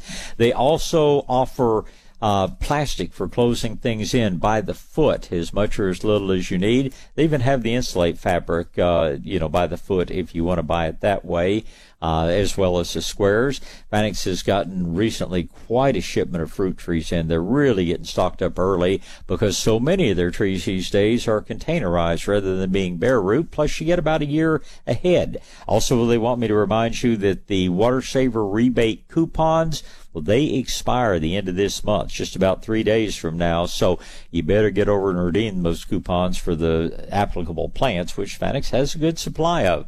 I could go on and on talking about all the different things that Fanix has, but after 90 years sitting in the same spot over there, you know they've got things that do well, and you know that they've got the experience to help you with your gardening projects. Lots of good organics, lots of great plants, and if you want to check out everything that's going on, go to their website. It's Fanick, F-A-N-I-C-K, FanickNursery.com. South Texas Gardening with Bob Webster is on the air. News Talk 550 KTSA and FM 1071. All right, back to gardening and back to the phone lines. Looks like it's going to be Ron and Edward and Connie. Ron is up first. Good morning, Ron. Good morning, Bob. Good morning. I'm having trouble picking up your radio signal this morning for some reason. Don't know why, but I'm getting everybody else but you guys. Anyway, got a question. I have a pump sprayer. It's a gallon. I use it for spraying like on seedlings and things like that. And I've been a bit negligent, and it's got kind of a greeny color in the bottom of it. Could I mix hydrogen peroxide and water? Would that remedy that problem, do you think? I just use straight hydrogen peroxide. Just straight? Yeah. You want to dilute it, before you go back to spraying, but hydrogen peroxide pretty rapidly turns from H2O2 to H2O, which is just plain water. But no, peroxide's a real good algae, and that's what you've got is real good algae killer, and it won't harm things in any way, form, or fashion. Once it's diluted, we even spray it on plants. So, yeah, that's a great way to do it. While you're cleaning that sprayer, take the time to put a little drop of oil up there, next to the little piston that goes up and down, because you've got a seal in there. Then your sprayer will last you a whole lot longer. And it can be any kind of oil or even mineral oil. Put that on there to keep that seal soft, and you'll add years to the life of that sprayer. Okay. Well, thank you so much, Bob. And I'll tell you one more thing. If you ever need a new sprayer, there is a brand out there that's just recently become available to us. Actually comes out of Poland, called Quasar, Kwasar. I believe that's how it's spelled. I'm looking at one sitting on my desk right now. But that is the best sprayer I've come across in years. So hopefully yours is in good shape, but when it wears out, look for Quasar to replace it, and it'll be probably lifetime quality. How large a capacity is that Quasar? Anything from a quart up to several gallons. Oh, wow. Yeah, that's big. Yeah, they have a little handheld pump-up sprayers, very similar to ones we got out of Germany years ago. And my business partner still has one of those she bought 25 years ago, and it still works perfectly. And it's just really well made. And it's interesting. They have a flexible uptake tube, and they've got a weight on the bottom of it. So even if you turn that sprayer totally upside down, the uptake tube is down in the liquid, and you can spray at any angle with it. It's just, they're the best sprayers that I've probably found in 20 years or more. And so anyway, it's a great brand, or if you're looking for a great Christmas present, they make a simple little trigger sprayer, and then they make this kind of small handheld pump up, and then they make your standard 1 gallon, 2 gallon, 3 gallon sprayer that you can use like you're talking about yours. But again, just be sure you keep lubricating that little seal up at the top, and they'll last a long time for you. The Quasar actually sends you a little tiny tube of the oil to go along with it to remind you. Okay. What's your weather like down there in San Antone this morning? It's absolutely beautiful. Most areas have had at least some rain. It's about 70 degrees out there. Supposed to change come Sunday night. And I'm now realizing who I'm talking to. I'm talking to you in Missouri, I guess, this morning, and you guys probably already seeing the cold. Well, it's 50 here this morning, and they said by Tuesday, I believe, evening, we could be in frost territory, anywhere from the low 30s to the high 20s. So, yeah, fall is definitely here. So. Well, that's a little bit better than friends up in Colorado and Wyoming that are looking potentially at 0 degrees later this week. So frost is not too bad. But, yeah, we're forecast for the hill country. I'm seeing temperatures as low as 29 or 30. Won't be quite as cold as you guys will be, but it's about time fall got here. Deer season opens next week, and I know there are a lot of hunters glad to see it a little cooler, too. Well, appreciate the information, Bob. Thanks so much. Always a pleasure talking with you. Thank you, sir. Goodbye. All right, let me see here. Yeah, we've got time to take another call before we do a break, and that would be Edward. Good morning, Edward. Good morning, Bob. Morning, sir. Yes, you were advertising that it's getting close to planting time for trees. Isn't it too early to put them in the ground? No, October and November are probably the 2 best months of the year for planting trees and woody shrubs of almost any sort. They aren't going to do much more growing above ground, but the roots stay active all winter long. This is a time when, stress is much, much lower on the trees. You couldn't pick a better time to plant trees. Okay, also, I'm working with clay soil. How big a hole, or let's say I got a gallon pot of a tree, how big a hole and how deep, or how should I prepare the hole for the planting? You should dig a square hole or an angular hole. You should dig the hole no deeper than the root ball you should dig it shallow enough so that when you put your tree or 1 gallon plant down in that hole, the root flare is at or slightly above ground level. But you don't dig a great big hole just because your soil's poor, because the tree's going to have to put its roots out into that soil eventually. And if you go and backfill with a really good soil mix, and the tree doesn't want to do anything except fill that hole up with roots, and will be a long time to get established. When you backfill with simply the same soil you took out of the hole, even if it is pretty clay-like, then the tree is going to be encouraged to get a much more widespread root system much more quickly. So you don't have to dig a big hole, but do dig an angular hole so the roots will take off into the surrounding soil. All right. Thank you, sir. Have a good day. You do the same, sir. Appreciate the call, and I do thank you. Let's get a break out of the way here, and then we will get back to phone calls. I get to talk about Rhonda's Nature's Way. I was at Rhonda's just yesterday, as a matter of fact, and always fun to go by Rhonda's Nature's Way because you're always going to find something good. If you're looking for the best in supplements and vitamins and things like that, what she offers is so much better than anything you're going to find in the grocery store or a chain pharmacy. And she's got the knowledge to help you pick out what's best for you. Trying to support your immune system like I do? Well, she can tell you exactly the things that will do that. If you're having problems with muscle cramps or things like that, she can tell you what you need. If you've got issues with digestion or sleep or pain, there are natural remedies to these. Matter of fact, she told me one of our employees had been just in the day before. This is a gentleman that has dealt with a lot of chronic pain, and Rhonda got him started on something called curcumin and a product called Curamed, and he said has virtually eliminated his pain issues. They're just our natural solutions to just about anything, and if you're just trying to stay healthy, let me tell you, do as I do. Take some of the supplements to support your immune system. She also has things that will help you with dieting. If you're out to shed a few pounds, she has great electrolyte solutions like the Ultima in about 8 different flavors. That's what I drink in the hot summer months so I don't get dehydrated. I can tell you, I just go on and on about Rhonda's Nature's Way and all the fine things she has. She also is doing a lot of reflexology now, and that's an amazing experience. Lots of red light and beamer light therapies there at the store. If you want to meet somebody that will help you live better naturally, will help you keep your good health, well, you just need to know Rhonda's Nature's Way. Closed on Sundays and major holidays. Otherwise, they're open to see you every day. Shopping center out there at the corner of I-10 and Callahan, kind of across the parking lot from Sprouts. That's where you'll find Rhonda's Nature's Way. South Texas Gardening with Bob Webster. News Talk 550 KTSA and FM 107.1. All right, let's get back to gardening. Let me tell you just a couple of dates to put on the calendar, and then we'll talk to Connie and James and Joyce. But next weekend, next Saturday, a couple of great things happening. Nature Fest, brought to you by Green Spaces Alliance down at Mission County Park. That is next Saturday from, I believe, 9 till 1. Always a wonderful event down there. Google Green Spaces Alliance, and you can find out all the information about that and all the other great things they do.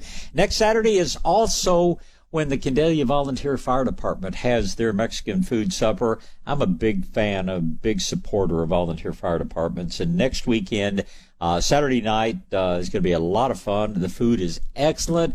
They've got good raffles, some really interesting firearms in there this year as well, and silent auction and regular auction. Anyway, it's a great, great time up at the Candelia Volunteer Fire Department out there. And then the following weekend, 2 fun events I want to tell you about. One of them is the Hangar Dance that the Commemorative Air Force puts on every year. Great dinner from Black's Barbecue this time, and good music and things like that. If you would enjoy dinner among vintage World War II aircraft, and they've got a lot of fun things up there. It used to be called Confederate Air Force, and then they changed their name. But anyway, that takes place, Hangar Dance takes place next week, and again, you can just Google Hangar Dance for all the details. And that's the 11th. That's not this weekend, but the following weekend, and that's going to be when the, I haven't heard directly from them, but I understand the Sisterdale Volunteer Fire Department is having their big barbecue and shrimp fest up there. So lots of fun things going on. I'll give you more information on that as time permits. Right now, though, let's get back to the phone lines, and Connie is first in line. Good morning, Connie. Oh, good morning, Bob.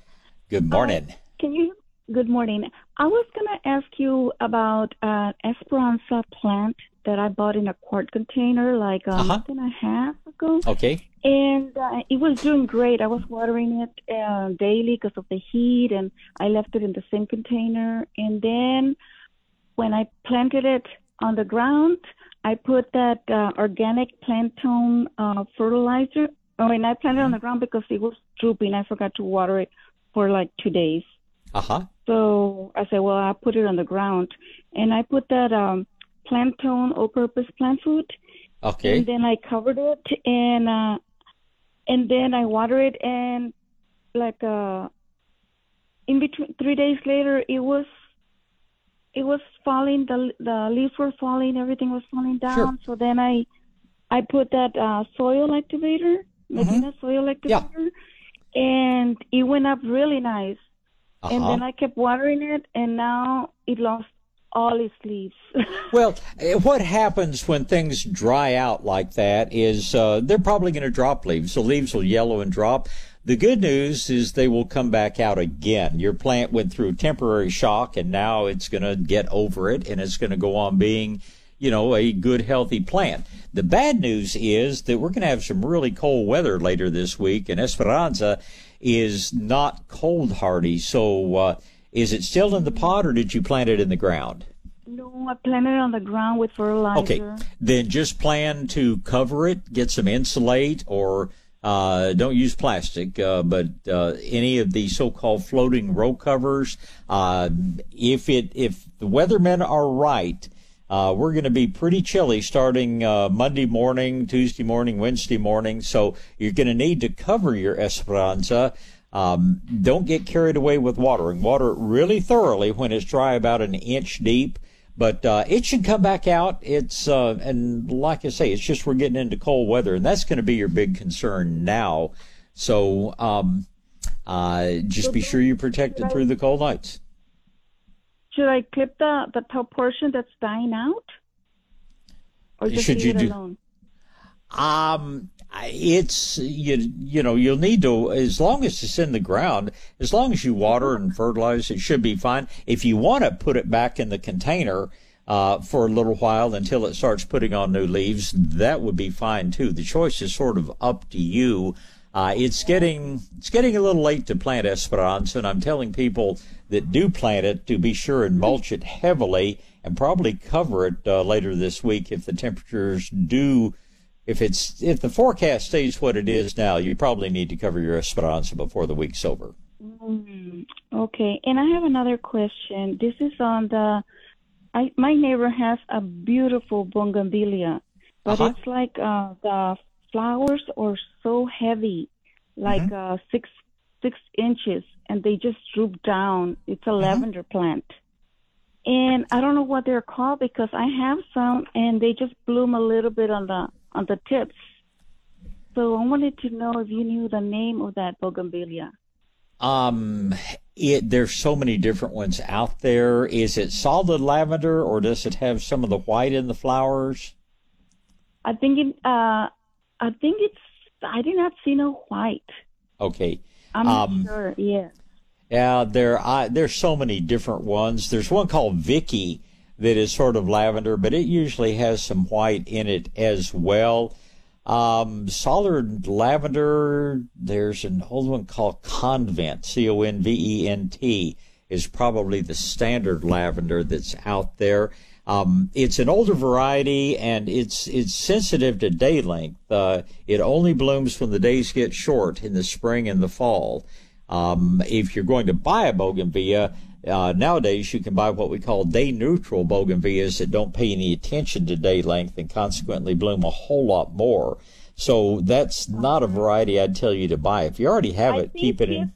I think he's blooming the spring and fall. Yeah, that's probably a variety probably one called Convent, if you want to look it up. But there are better varieties that bloom in the summer as well.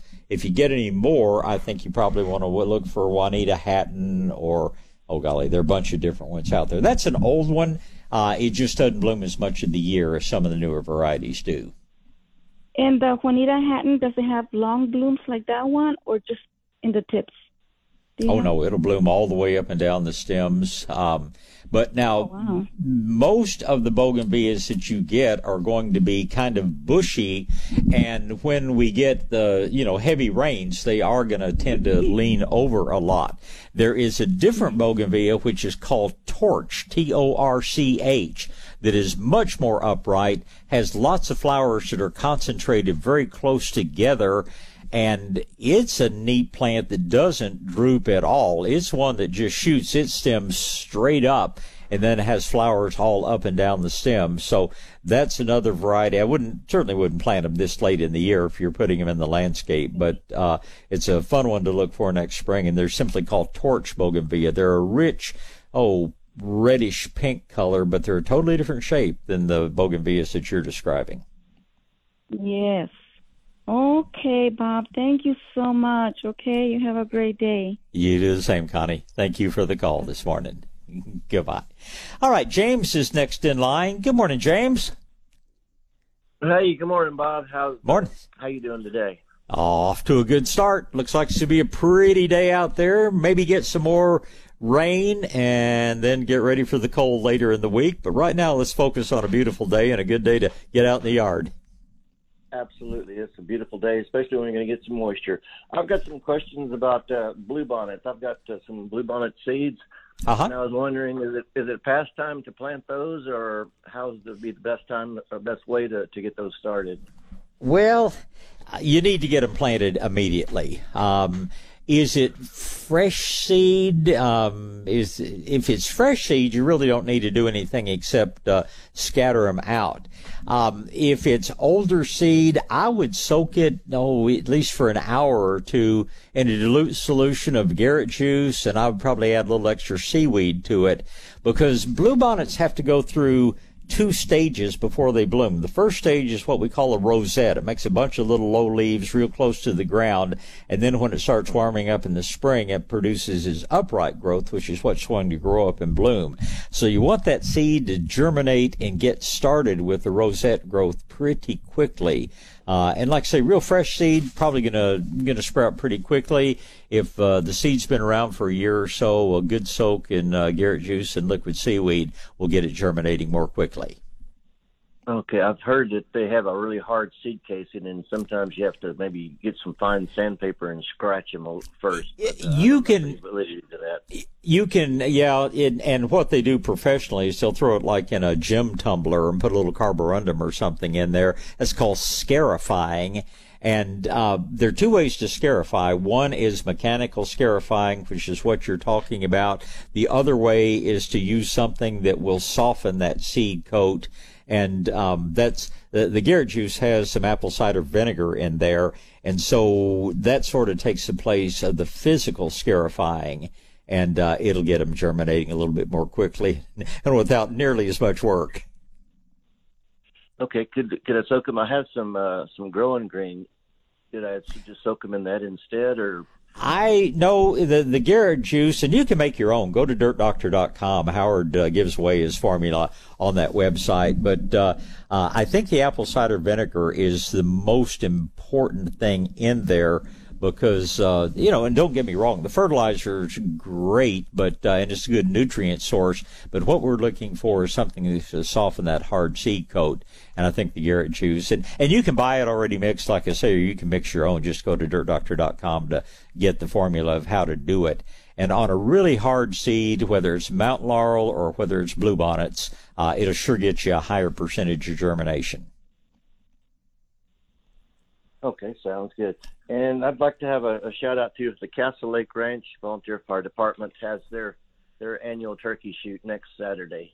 Next Saturday, very good. Well, they're in the afternoon, and Kendalia will be in the evening, so people can double up and support 2 great organizations on the same day. Absolutely, Castle Lake. I believe they'll start about 9 a.m. So they're Okay. usually done by 3. All right, I'm writing as fast as I can. Castle Lake VFD, and starting about 9 o'clock. And where's the firehouse? Where's their firehouse? It's you come up 16 north of Pipe Creek. It's north of Pipe Creek, about 3 miles. You take a right on Bear Creek Road. Okay, and so it's before you get to Bandera, take a right. Okay, very good. Well, I appreciate you letting us know about that, and that's coming up on the 4th, be next Saturday. Is that correct? Yes, sir, that's correct. So, and I'm still waiting on your book. Me too. I'm still waiting on time to get half the things I need to get done around my ranch. But hope springs eternal, James. At least we got some rain that's going to help everybody else out. You probably, over in that part of the world, you probably got a pretty good rain the past couple of days too. I was very blessed with a little over 1.5 inches of rain, which is the best I've had in a long time. So hope you were as well. Absolutely. We got close to 2 inches, so we're blessed. And phenomenal. Phenomenal. And for all you do. And we'll worry a little bit less about wildfire while we're talking about volunteer fire departments. It's good for many different things. So you guys keep up the good work as well, and look forward to our next visit. Thank you so much. My pleasure. Have a good one. Thank you, sir. Bye.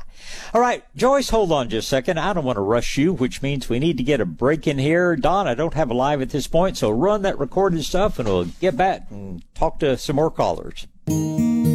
South Texas Gardening with Bob Webster is on the air. News Talk 550 KTSA and FM 107.1. All right, starting to get daylight out there. You know, that's the other thing, good and bad, is going to happen next weekend, in addition to some very good activities, but it's when they take away our evening daylight. I think next a week from tomorrow is going to be when we turn those clocks back. The good news is you get to sleep an extra hour. The bad news is, at least for me, you're going to have an hour less in the evening to get things done. But that's next weekend. But anyway, lots of fun things going on to talk about. Next two callers are going to be Joyce and Kitty. And Joyce is first in line. Good morning, Joyce. Good morning, Bob. Well, that's a Joyce I love to hear from. How are you this morning? Oh, I'm doing very well, thank you. I always think I've made my last call, like last week, that I don't have anything else to ask, and then things crop up. And welcome to life. I just keep forgetting to ask you, but you said, and this is for next year, I know, but you talked about a little crookneck yellow squash that you had planted that was ready to produce in less than a month. Do you remember which one that was? It was just a standard yellow crookneck. And it was, it was, I think, the time of the year and just also the technique that I use, giving the seeds a little soaking Garrett juice. And when it's, the whole point was that the crooknecks just simply grow and mature a lot more quickly. I don't think it was really a special variety. Now, there are some new bush varieties on several squashes, including a crookneck that seem to produce a little bit more quickly than the vining types do, but I think it was as much the time of year as it was the variety. Okay, that's fine. And the other question was going to be, is it a bush variety? But it's not. Yeah. But anyway, that's okay. I don't plant squash. I'm a big zucchini fan. I like zucchini better than yellow. But anything that would produce that quickly, I was going to give a try. Well, yeah, but there are bush varieties of both now. And they just take up so much less room that they're really ideal. So, yeah, and I know you're limited on space, but, there are some bush zucchinis now.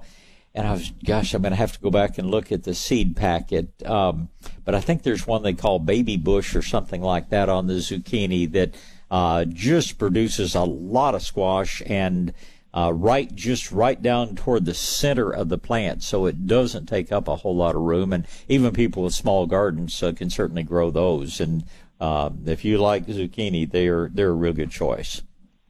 Okay. Thank you, Bob. The other question was, I dumped a bag of basmati rice on the floor and was sweeping it up to throw in the trash, and it dawned on me I was going to throw it out for the birds, but it occurred to me I don't think I've ever seen rice listed with bird seed. Is there some reason that birds don't eat rice or would be bad for them? Hey, and that's a good question. I was at Wild Birds Unlimited yesterday, and I should have asked them. I don't know that it would be bad for them, but Most of the rice we get is polished rice, which is very, very hard. And if I were going to throw it out for any kind of animals, I think I would probably either cook it or soak it before you throw it out. I don't know that it would hurt them, but I've never seen anybody just feed straight brown or white rice to the birds. But the polishing that they do on it makes it very, very hard. Probably would make it much harder for the birds to digest. So you might want to just soak that overnight before you throw it out, and then I'm sure it wouldn't hurt anything.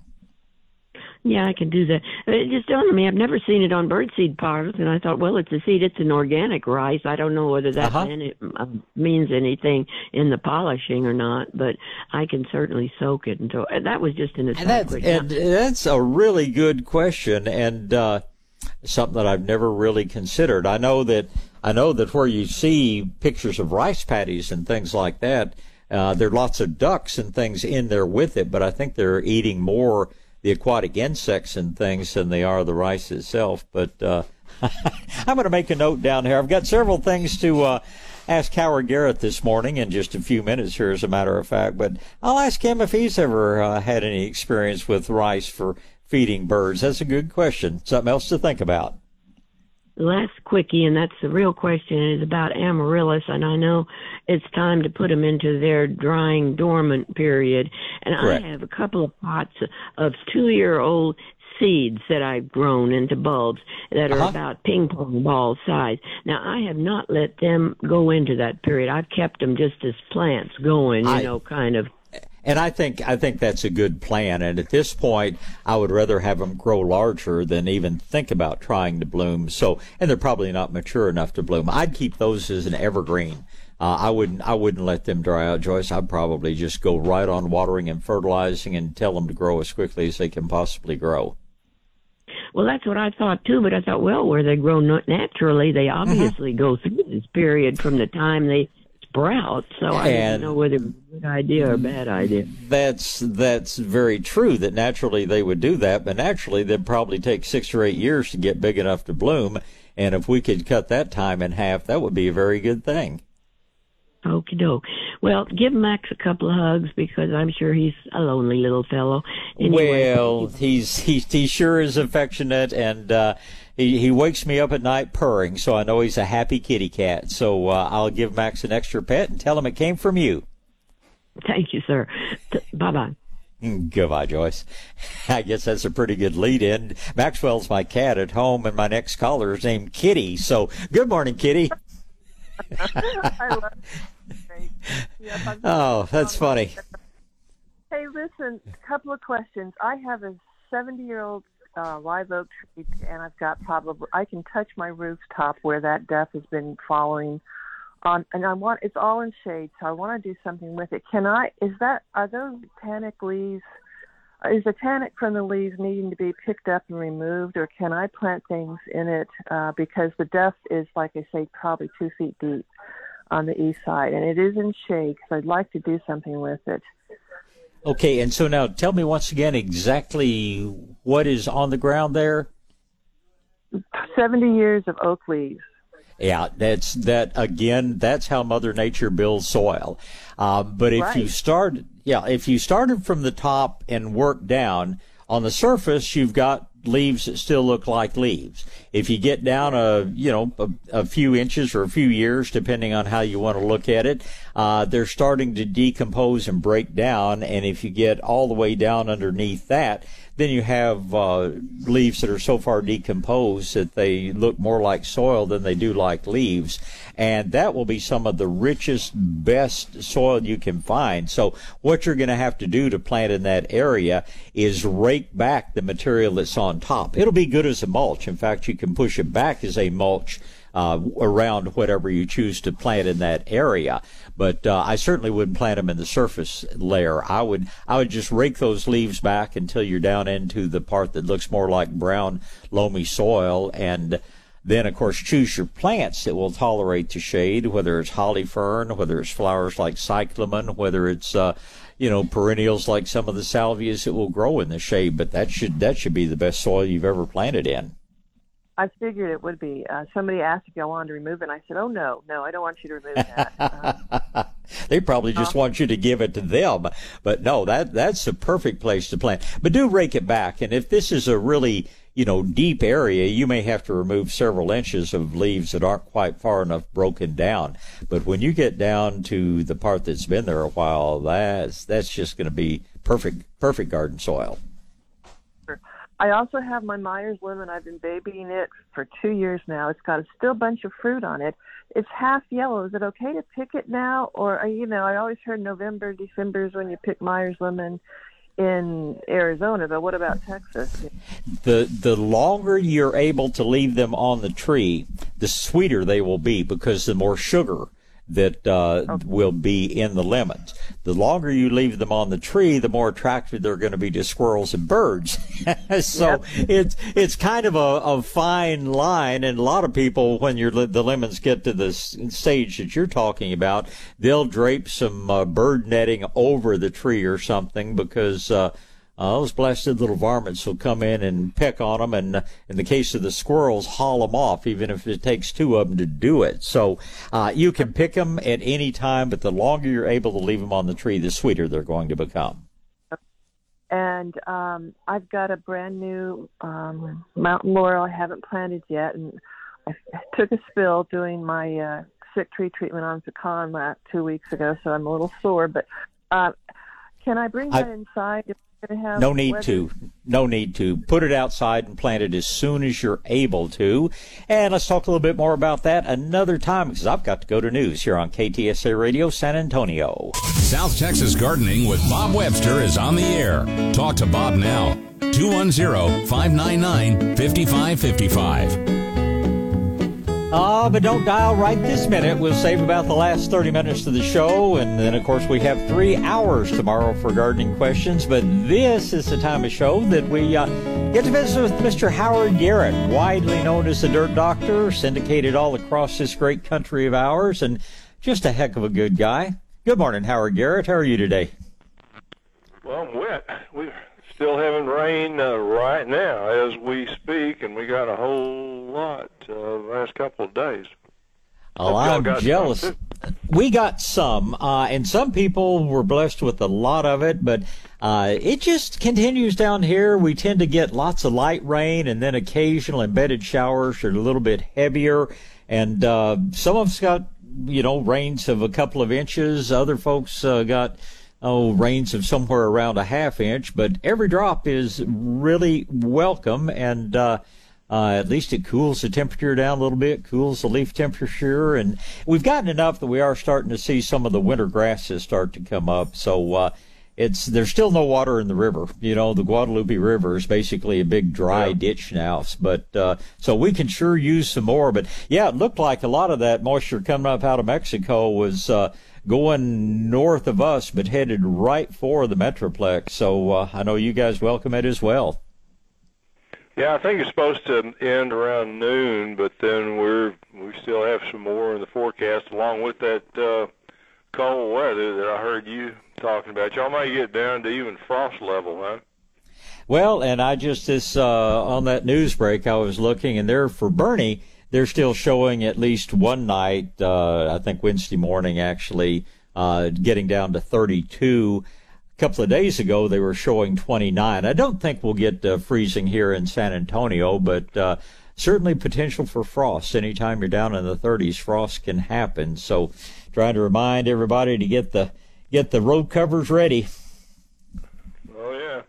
Well, I've been enjoying some Texas sports. Enjoyed watching the Rangers play in the welcoming of your tiny little 7'5" guy down there. Well, no, that's not San Antonio. That's I guess, is that San Antonio or is that Houston? I believe it's Houston, but I tell you, since our coach moved to a. It is San Antonio. Y'all's new okay, guys, well, well, 7'5". He's really good too. He's not just a tall guy. He can handle the ball, and I was very impressed. We won the game somehow, but yeah, I enjoyed watching that. And of course, our Rangers are doing very well. Yes, they are. proud of, I go way back with the Rangers. And years ago, living in Dallas, that was a real special thing to get to go out to Arlington and actually see a game. They've had their ups and downs, but show me a sports team that hasn't.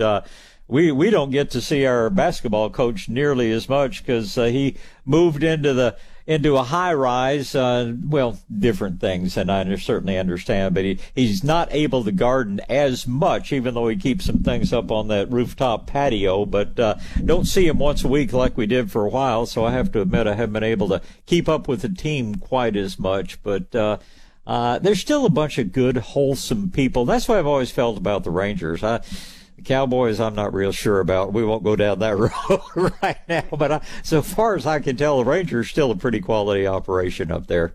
Oh, man, they look great so far. They look sensational last night. Of course, they're playing a great team, so we'll see. Game 2 is tonight. So I'm glad they've got those indoor stadiums now, or they may be worried about getting it in. Well, it's definitely more comfortable, but some parts of the country, and having been to Green Bay for the first time in my life, I'm glad that I don't have any interest in watching sports up there. Those guys actually think it's fun to go sit out there when the temperature's about 0 degrees and pride themselves on doing it. But give me a nice dome stadium anytime. No kidding. Had an interesting question come in by email that I wanted to run by. There's a couple of points in it to discuss, and it's a little bit of a mixed feeling about it because they asked me what I think and what to do after they had done a whole bunch of stuff that I would not have done. So I get that all the time. Yeah, I got that all the time. Did I make a mistake? And I say, why didn't you call me first? But no, please go ahead. I'm interested to hear. Well, this is in Mansfield, Texas, so black and white soil may not be too deep, but they said they removed 24 inches of construction fill dirt, and I guess, that's where it's probably not a bad thing to do. Construction fill dirt can be some pretty nasty stuff, and what they sell primarily, in fact, I know the company that in Fort Worth that sells the most of that stuff, they call the cushion sand. It's probably the worst quality soil you can possibly buy, but it's the cheapest. That's why it's used so much. That kind of reddish brown color. Right. But anyway, they dug out 24 inches and they brought in, they say, loads of mushroom compost, garden soil mix, whatever that is, and expanded shale, and mixed it with native soil, which is good. But a couple of things, and again, since it was construction soil, maybe it's okay, but I never really recommend going down deeper than about 10 or 12 inches because there's not any oxygen below that point. Right. What's your take on that? My first question would be about drainage and getting rid of 24 inches of that stuff up above. Are they just sitting on top of a clay layer? Because,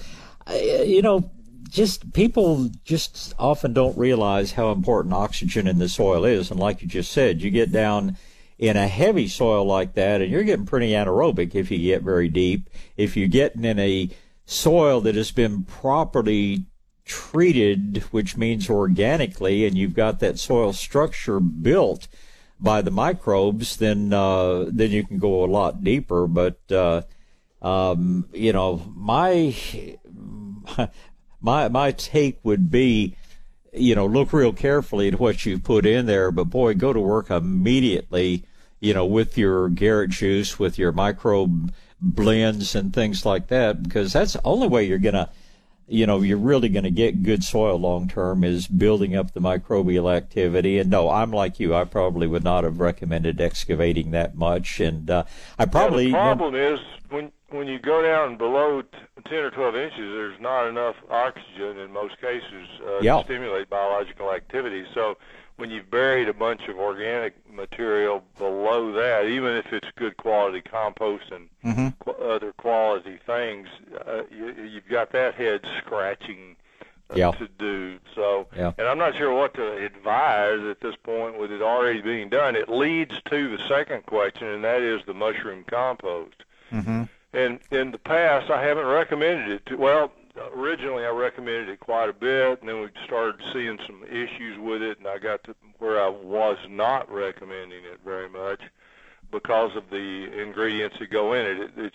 They use a lot of non-organic fertilizer and raw material. Once it first starts to break down, that's when they pull it out of the mushroom beds and bring in some new fresh material. So you're not getting, at least it's been my experience in the past, a real finished compost. Somebody called me a month or so ago and said they had used some mushroom compost and had really good luck with it. So I don't know if it's being made differently now or not. Do you have any input on that? Well, yes, and I agree with you totally. The other negative about mushroom compost is that the way they sterilize those beds is with salt. In between mushroom crops, they use salt water, and I guess the biggest problem is every now and then you'll see somebody get a real salty batch, and then things don't do well in it. My general objection is I'm not real pleased. I call mushroom compost a single source compost, just like I call Cottonburg compost a single source compost. And when you've got that, you're getting a very limited blend of microbes in there. And I'm a big fan of what I like to call blended composts that are a mixture of, manure compost, of vegetable compost, of leaf mold. There're just so many different things that can be put into compost. And when you've got quite a blend of things in there, then you have naturally much more diverse microbial life in there. And I think that's what makes really good compost. I don't know enough about how they're making, that base that they put the spawn on, but I'll put it this way. I'd rather have that than biosolids compost, but give me a good blend of manure compost or vegetable compost any time would be what I would much prefer. Well, that brings up a whole other issue we'll get into at the end here, but the way I understand to make the mushroom beds is that they use some pretty raw or completely raw straw as part of the hay as part of the mixture. Maybe they're doing it different now. In the past, what I've recommended is kind of like what sounded like you were getting to there. I would tell them to mix some other kind of compost with it. So you have a blend of the two. But I went through one period of time there where we were getting some input from people was having some bad results, especially with vegetable gardens using mushroom compost. So anyway, it's there. I think doing a version of the detox, which of course we have on DirtDoctor.com, the detox program, which involves the Garrett Juice Plus, because there's a fine textured humate and compost tea both in it, and then all the other amendments that I recommend, and you recommend too. But the other amendments they've used, I've got some comments about too. Expanded shale was used, and I've used it in the past. The first place was a great big bed in the backyard here, and it looked like it was working well, real friable soil and good. But then when I replanted things in that area some years later, it had gotten really hard. It kind of reverted back to not being so great. I've just had much greater results using lava sand and green sand and azomite and things like that. Have you had any good luck with the expanded shale, which I know A&M and that ilk recommends very highly? Yeah, no, my experience is exactly the same as yours. It gets very hard, and it tends to it doesn't aerate well. It doesn't create a situation where you've got more oxygen in the soil. It loosens things up initially, but and we keep a bag or two around just because some people have to do what the Extension Service says, but let's say we probably sell a pallet of good compost for every bag of expanded shale that anybody wants to buy. But no, my experience in that is really is pretty much exactly the same. Okay. And then the final thing is that this person that sent the note talks about conductivity, and they seem to be very concerned about the conductivity of the soil. I've never paid any attention to that at all. No. And the reason is when you use what we recommend, good quality compost, organic fertilizer, the lava sand, the azomite, and of course what I recommend, I think you do too, the dry molasses and the cornmeal, which are the two sugars, the microbe stimulators. We don't have to worry about things like conductivity and pH and all of those things with a lot of numbers attached.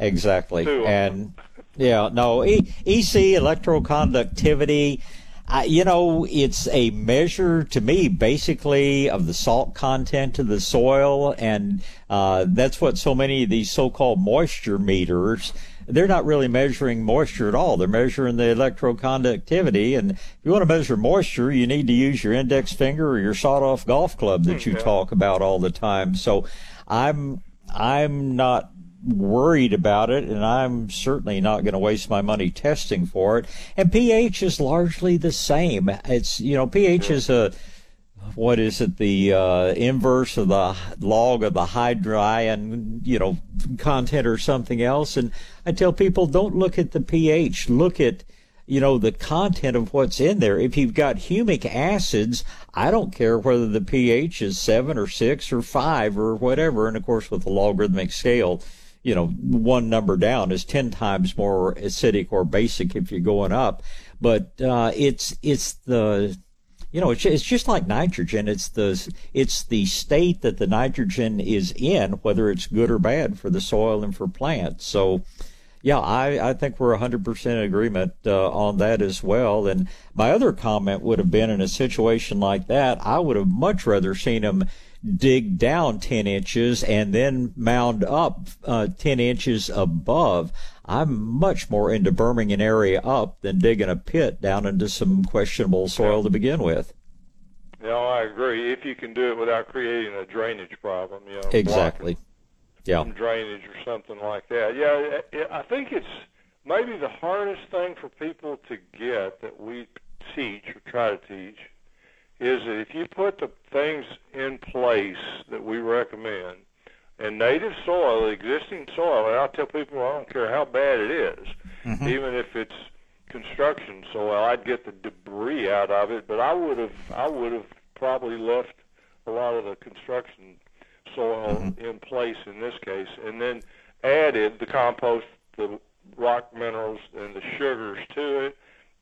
Let that create, like you're saying, a raised condition, and that furious biological activity that's created by that mixture that we use will solve all the problems in pretty short order, really.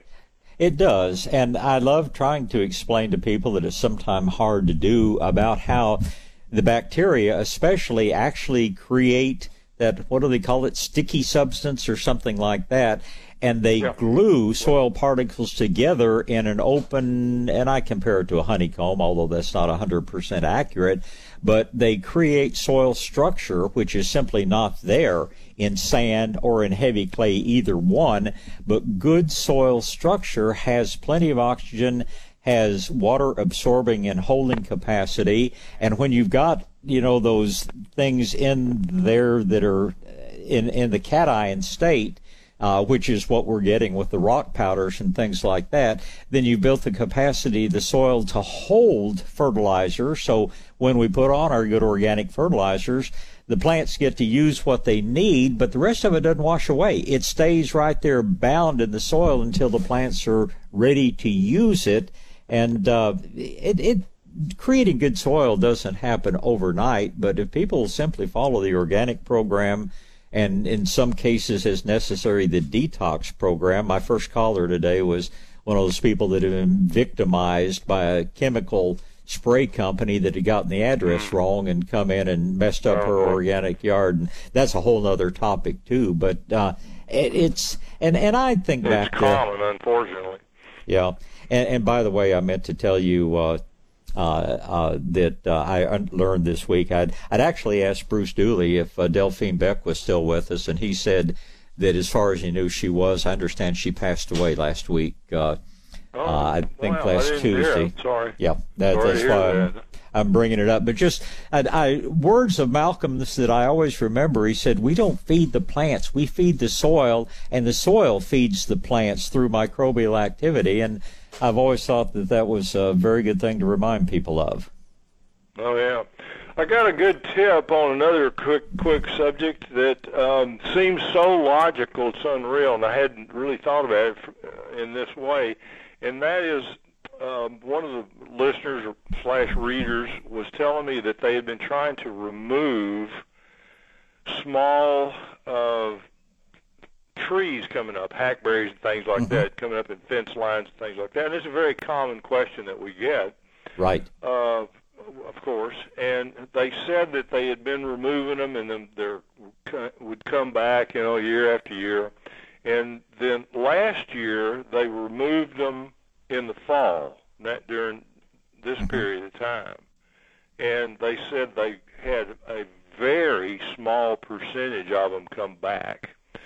That really makes a lot of sense. When you're removing things or killing things in the downturn, of the moon, the decreasing light of the moon, and in the fall weather.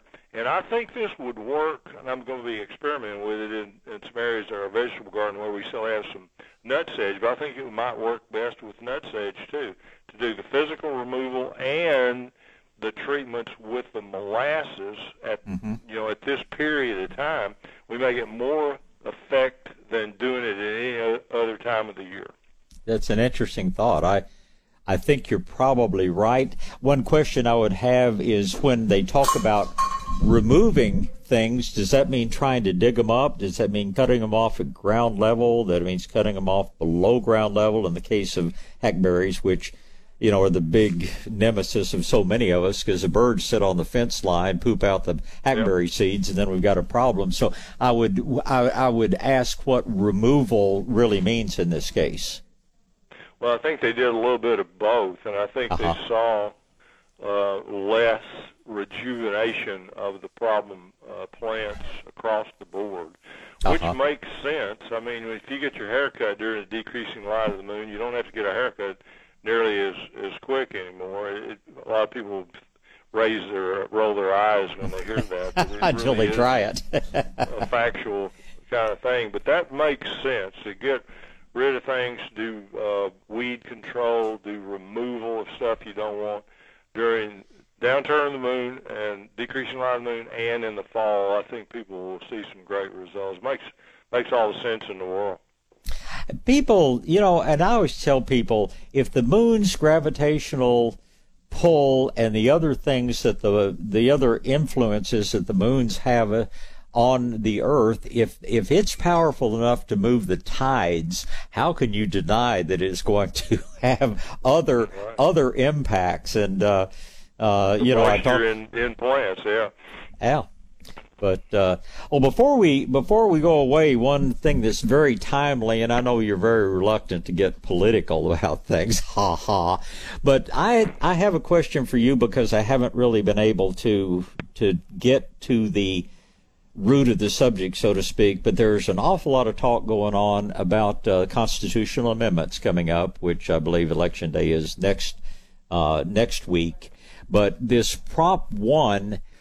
Proposition 1 or Amendment 1 or whatever you want to call it is being very highly pushed by farm organizations and by TNLA and people like that, and that makes me very suspicious as well.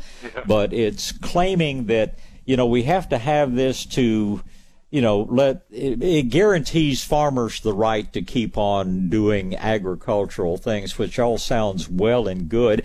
And I haven't been able to get a word-for-word copy of it to really read it, but that immediately raises red flags for me, in that it sounds like they're trying to make it harder for people to limit the use of toxic pesticides, would make it harder to ban GMOs. And so tell me your take, and if you've studied Prop 1, and what you think about it.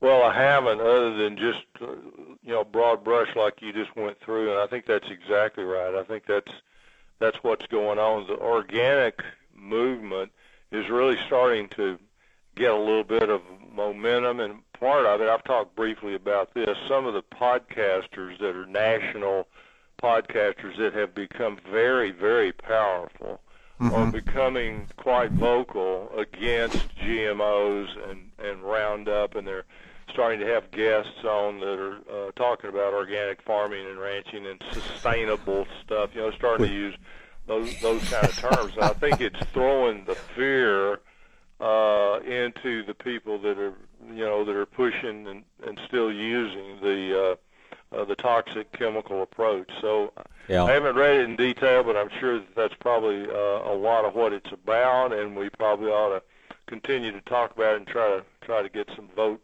against that. It would be my guess. I haven't read it in detail.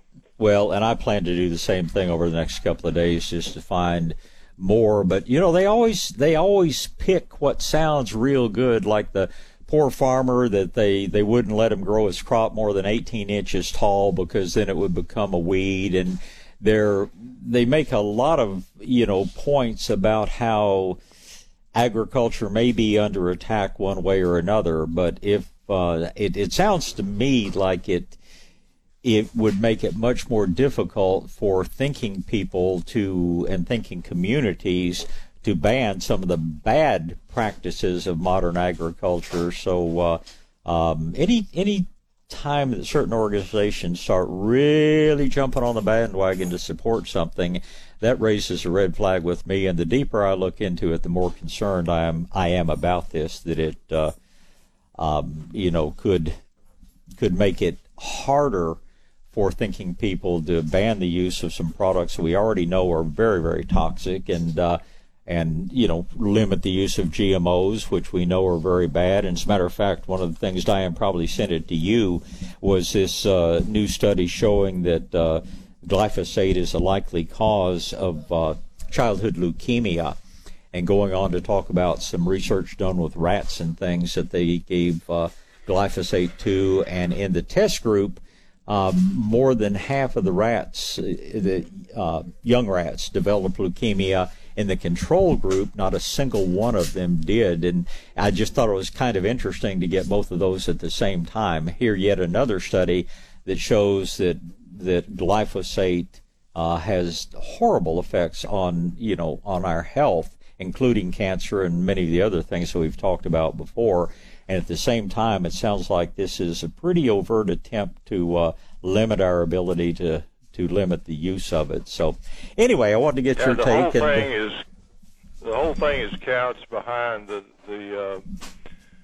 feeling of freedom, being able to do what you want to do and not be restricted. But the evidence is there. It's been there for a long time. It's piling up to be greater and greater. And I think the best thing we have on our side that we need to preach about while we're objecting to that kind of stuff is that the natural organic approach, whatever you want to call it, works better in every way. That's the most important thing, and that's the thing I think that terrifies them and is starting to catch on a little bit, is that the organic way of doing things is makes sense and it works, and it's even cost effective, especially when you get into the kind of volume that we need to have. It's an economy of scale thing, plus the fact governments, if they start subsidizing the organic approach like they do the toxic chemical way, the economics will really be on our side. Oh, and you're exactly right. And you've spoken about that, before, and And people always say, well, where's the proof? Well, we're getting more and more proof all the time. And I'm always interested. Rodale Institute is an organization that I'm more and more impressed with all the time, and they have pretty well gotten a lot of things done now. And they're doing this on 200-acre test plots, not on backyard gardens, but showing that farmers who have converted to the organic approach, that the yield, even from the very beginning, is going to be as good as the old traditional approach, but that by the time you get to the third year, that the organic approach produces higher volumes of what is, undoubtedly much better quality. And this, and the thing that I hear from recent A&M graduates all the time is, oh yeah, your way's good, but we can't feed the world that way. And yet we're getting more and more hard, cold facts that says, oh yes, we can feed the world that way. As a matter of fact, we can give them as much food, we can give them better quality food, which is going to reduce the incidence of things like diabetes and obesity and many other problems, and we're going to give them healthier food. So, I'm more and more encouraged by the number of people and national folks that are suddenly realizing that, hey, maybe there is something to this after all, and maybe some of those chemical companies that are being portrayed as evil really are evil. So it's one of these times that we always seem to get set back every now and then, but we also have some really encouraging things show up as well. But anyway, you and I may talk later this week if we learn more about the downside of this Prop 1, because the fact that some organizations are pushing it so hard tells me that there's probably a dark side to it that they don't want to talk about. Yeah. Let's do that. And one of the national treasures we have is a guy named Graham Hancock, who's written a bunch of books and did a Netflix special that I recommend everybody see too. But one of the things he was talking about on a podcast I heard him on recently was what's the term for the biochar type thing that's in the Amazon, Terra Petra, something like that. He was talking about that and how that was responsible for great production and everything there, and in that land. They're finding more and more evidence from this special kind of radar that they've got, finding ancient construction stuff, and then there's Terra Petra all over the place, and it was the secret of great production. Well, that's an organic kind of thing, and he even mentioned that biochar is the current attempt to go back toward that technology that was so successful in the past. So there's a lot of big things happening. We'll keep talking about all this stuff and keep trying to spread the word. Absolutely. Yeah, there's so much fascinating stuff out there. Howard, we'll never run out of things to talk about, but we talk about books that we've enjoyed, and I can't remember the exact name, but it's something like the Kingdom of the White Monkey God or something like that. And it talks about this new specialized radar that they have, that they are using now to uncover some ancient things. But anyway, it's a story about, one of the ancient civilizations that they find and actually go into and find out that what wasn't the thing that killed the people out was eventually disease. But anyway, it talks a little bit more about some of these new technologies and things, and it's a good read. I'll have to recommend to you, and I'll get a little bit more information on that. But it's and it's an interesting thing that and we could talk all day about rainforests and things like that. But in general, the soils in those areas are pretty poor. But and biochar is the way. That's right. Yeah. Yeah.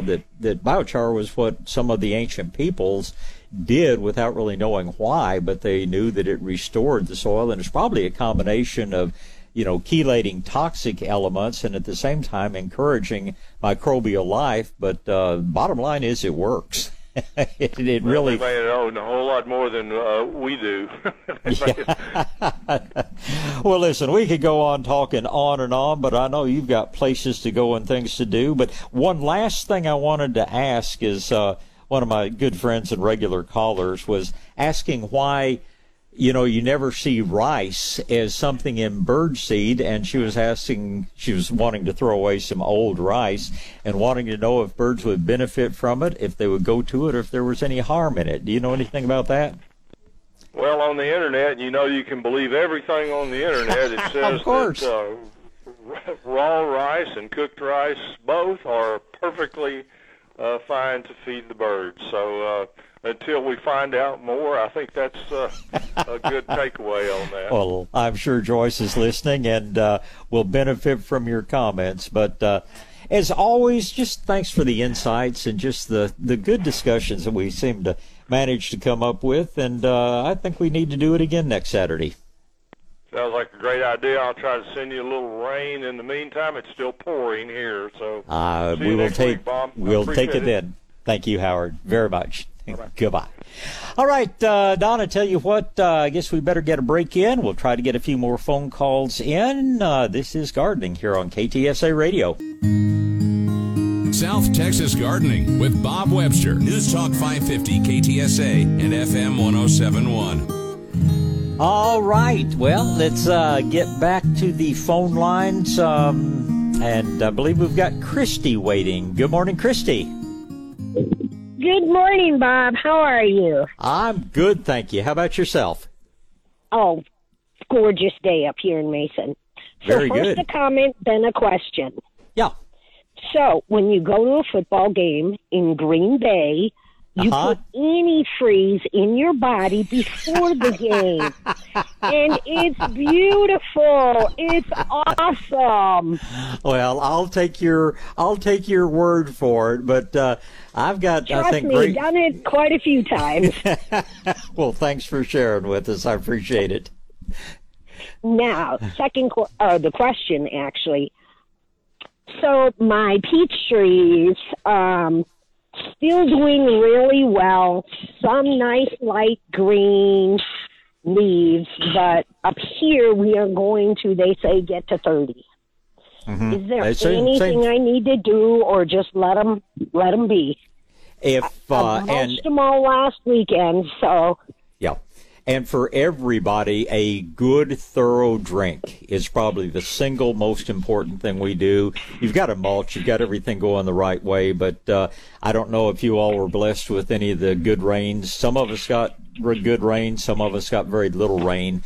But going 5 inches in the gauge. Oh, I'm jealous. 48 hours, 5 inches. Well, you need to start sharing. That's all I can say. I'm trying. Yeah, the main thing is and again, this is not forecast to be a hard freeze, but always good deep watering before the freeze. But stop watering when that temperature drops below freezing. But right. No, you don't need to do anything. Your peaches, it's time for them to drop their leaves. It's time for them to start accumulating chill hours so they can bloom and produce for you next spring. But no, you're in great shape. I can't think of a thing I would tell you to do. Okay, super. I was just worried about that. I'm like, they're still putting on, new green leaves. No, and we may in the ground. Yeah, we may get a little very minor damage since they haven't had a chance to harden off. But again, it's not a hard freeze, so we may lose some foliage, but nothing's going to cause us any problem this early. And a lot of deer hunters are going to be very happy up in your part of the world. Yeah, not me, though. I'm like, deer, come here, because I'll shoot the hunter if you're coming.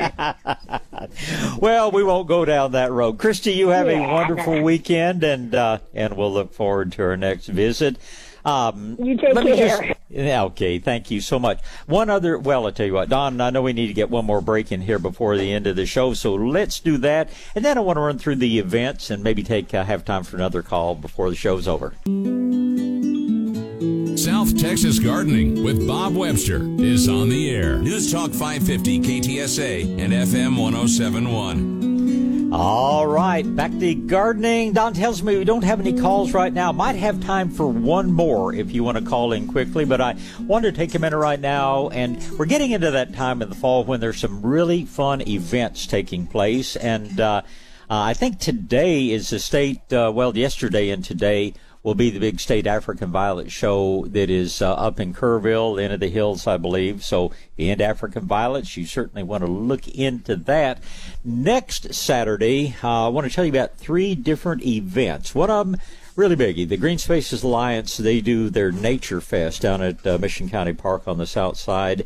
And there's too much going on for me to run through everything there, but it's really a family event, and it's a wonderful event. Green Spaces Alliance does all sorts of good things. But next Saturday, I believe, starts around 9 o'clock, 9 to 1, I think, are the hours. And you can simply Google Green Spaces Alliance, and you'll learn all about it. But that's Nature Fest and family-friendly fun activity, and that's next Saturday.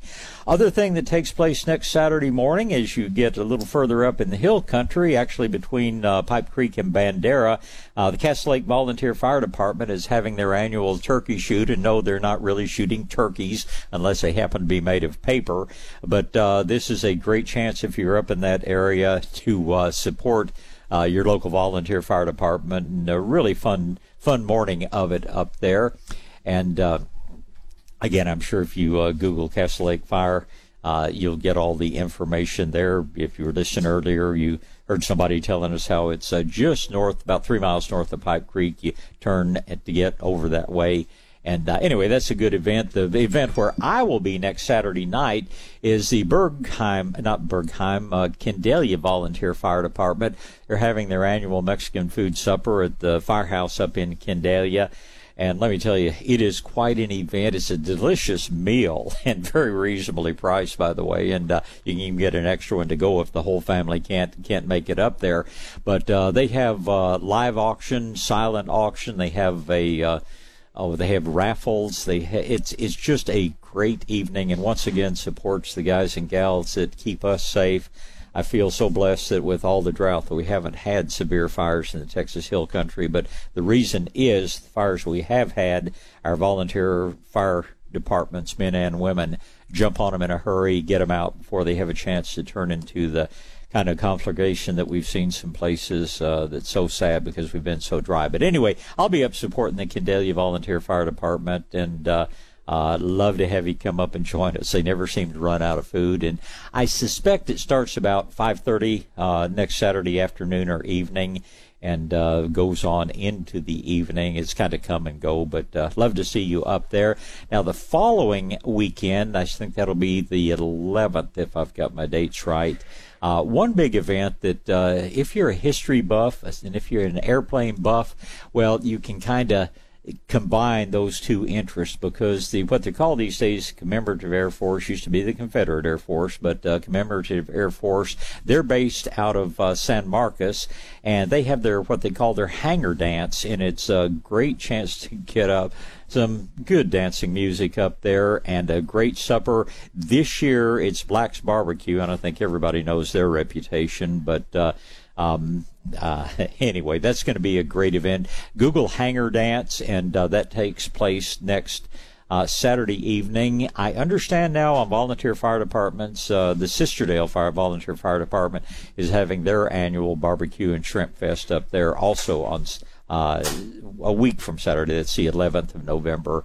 And so anyway, there's things for you to do both next weekend and the following weekend, and support some very good organization. I think we've got time to get one more call in here, and that would be Mike. Good morning, Mike. Morning, Bob. Where's my blue sky? Coming. It'll be here soon enough. Some of us would like to see another 2 or 3 inches of rain before the blue sky comes back, though.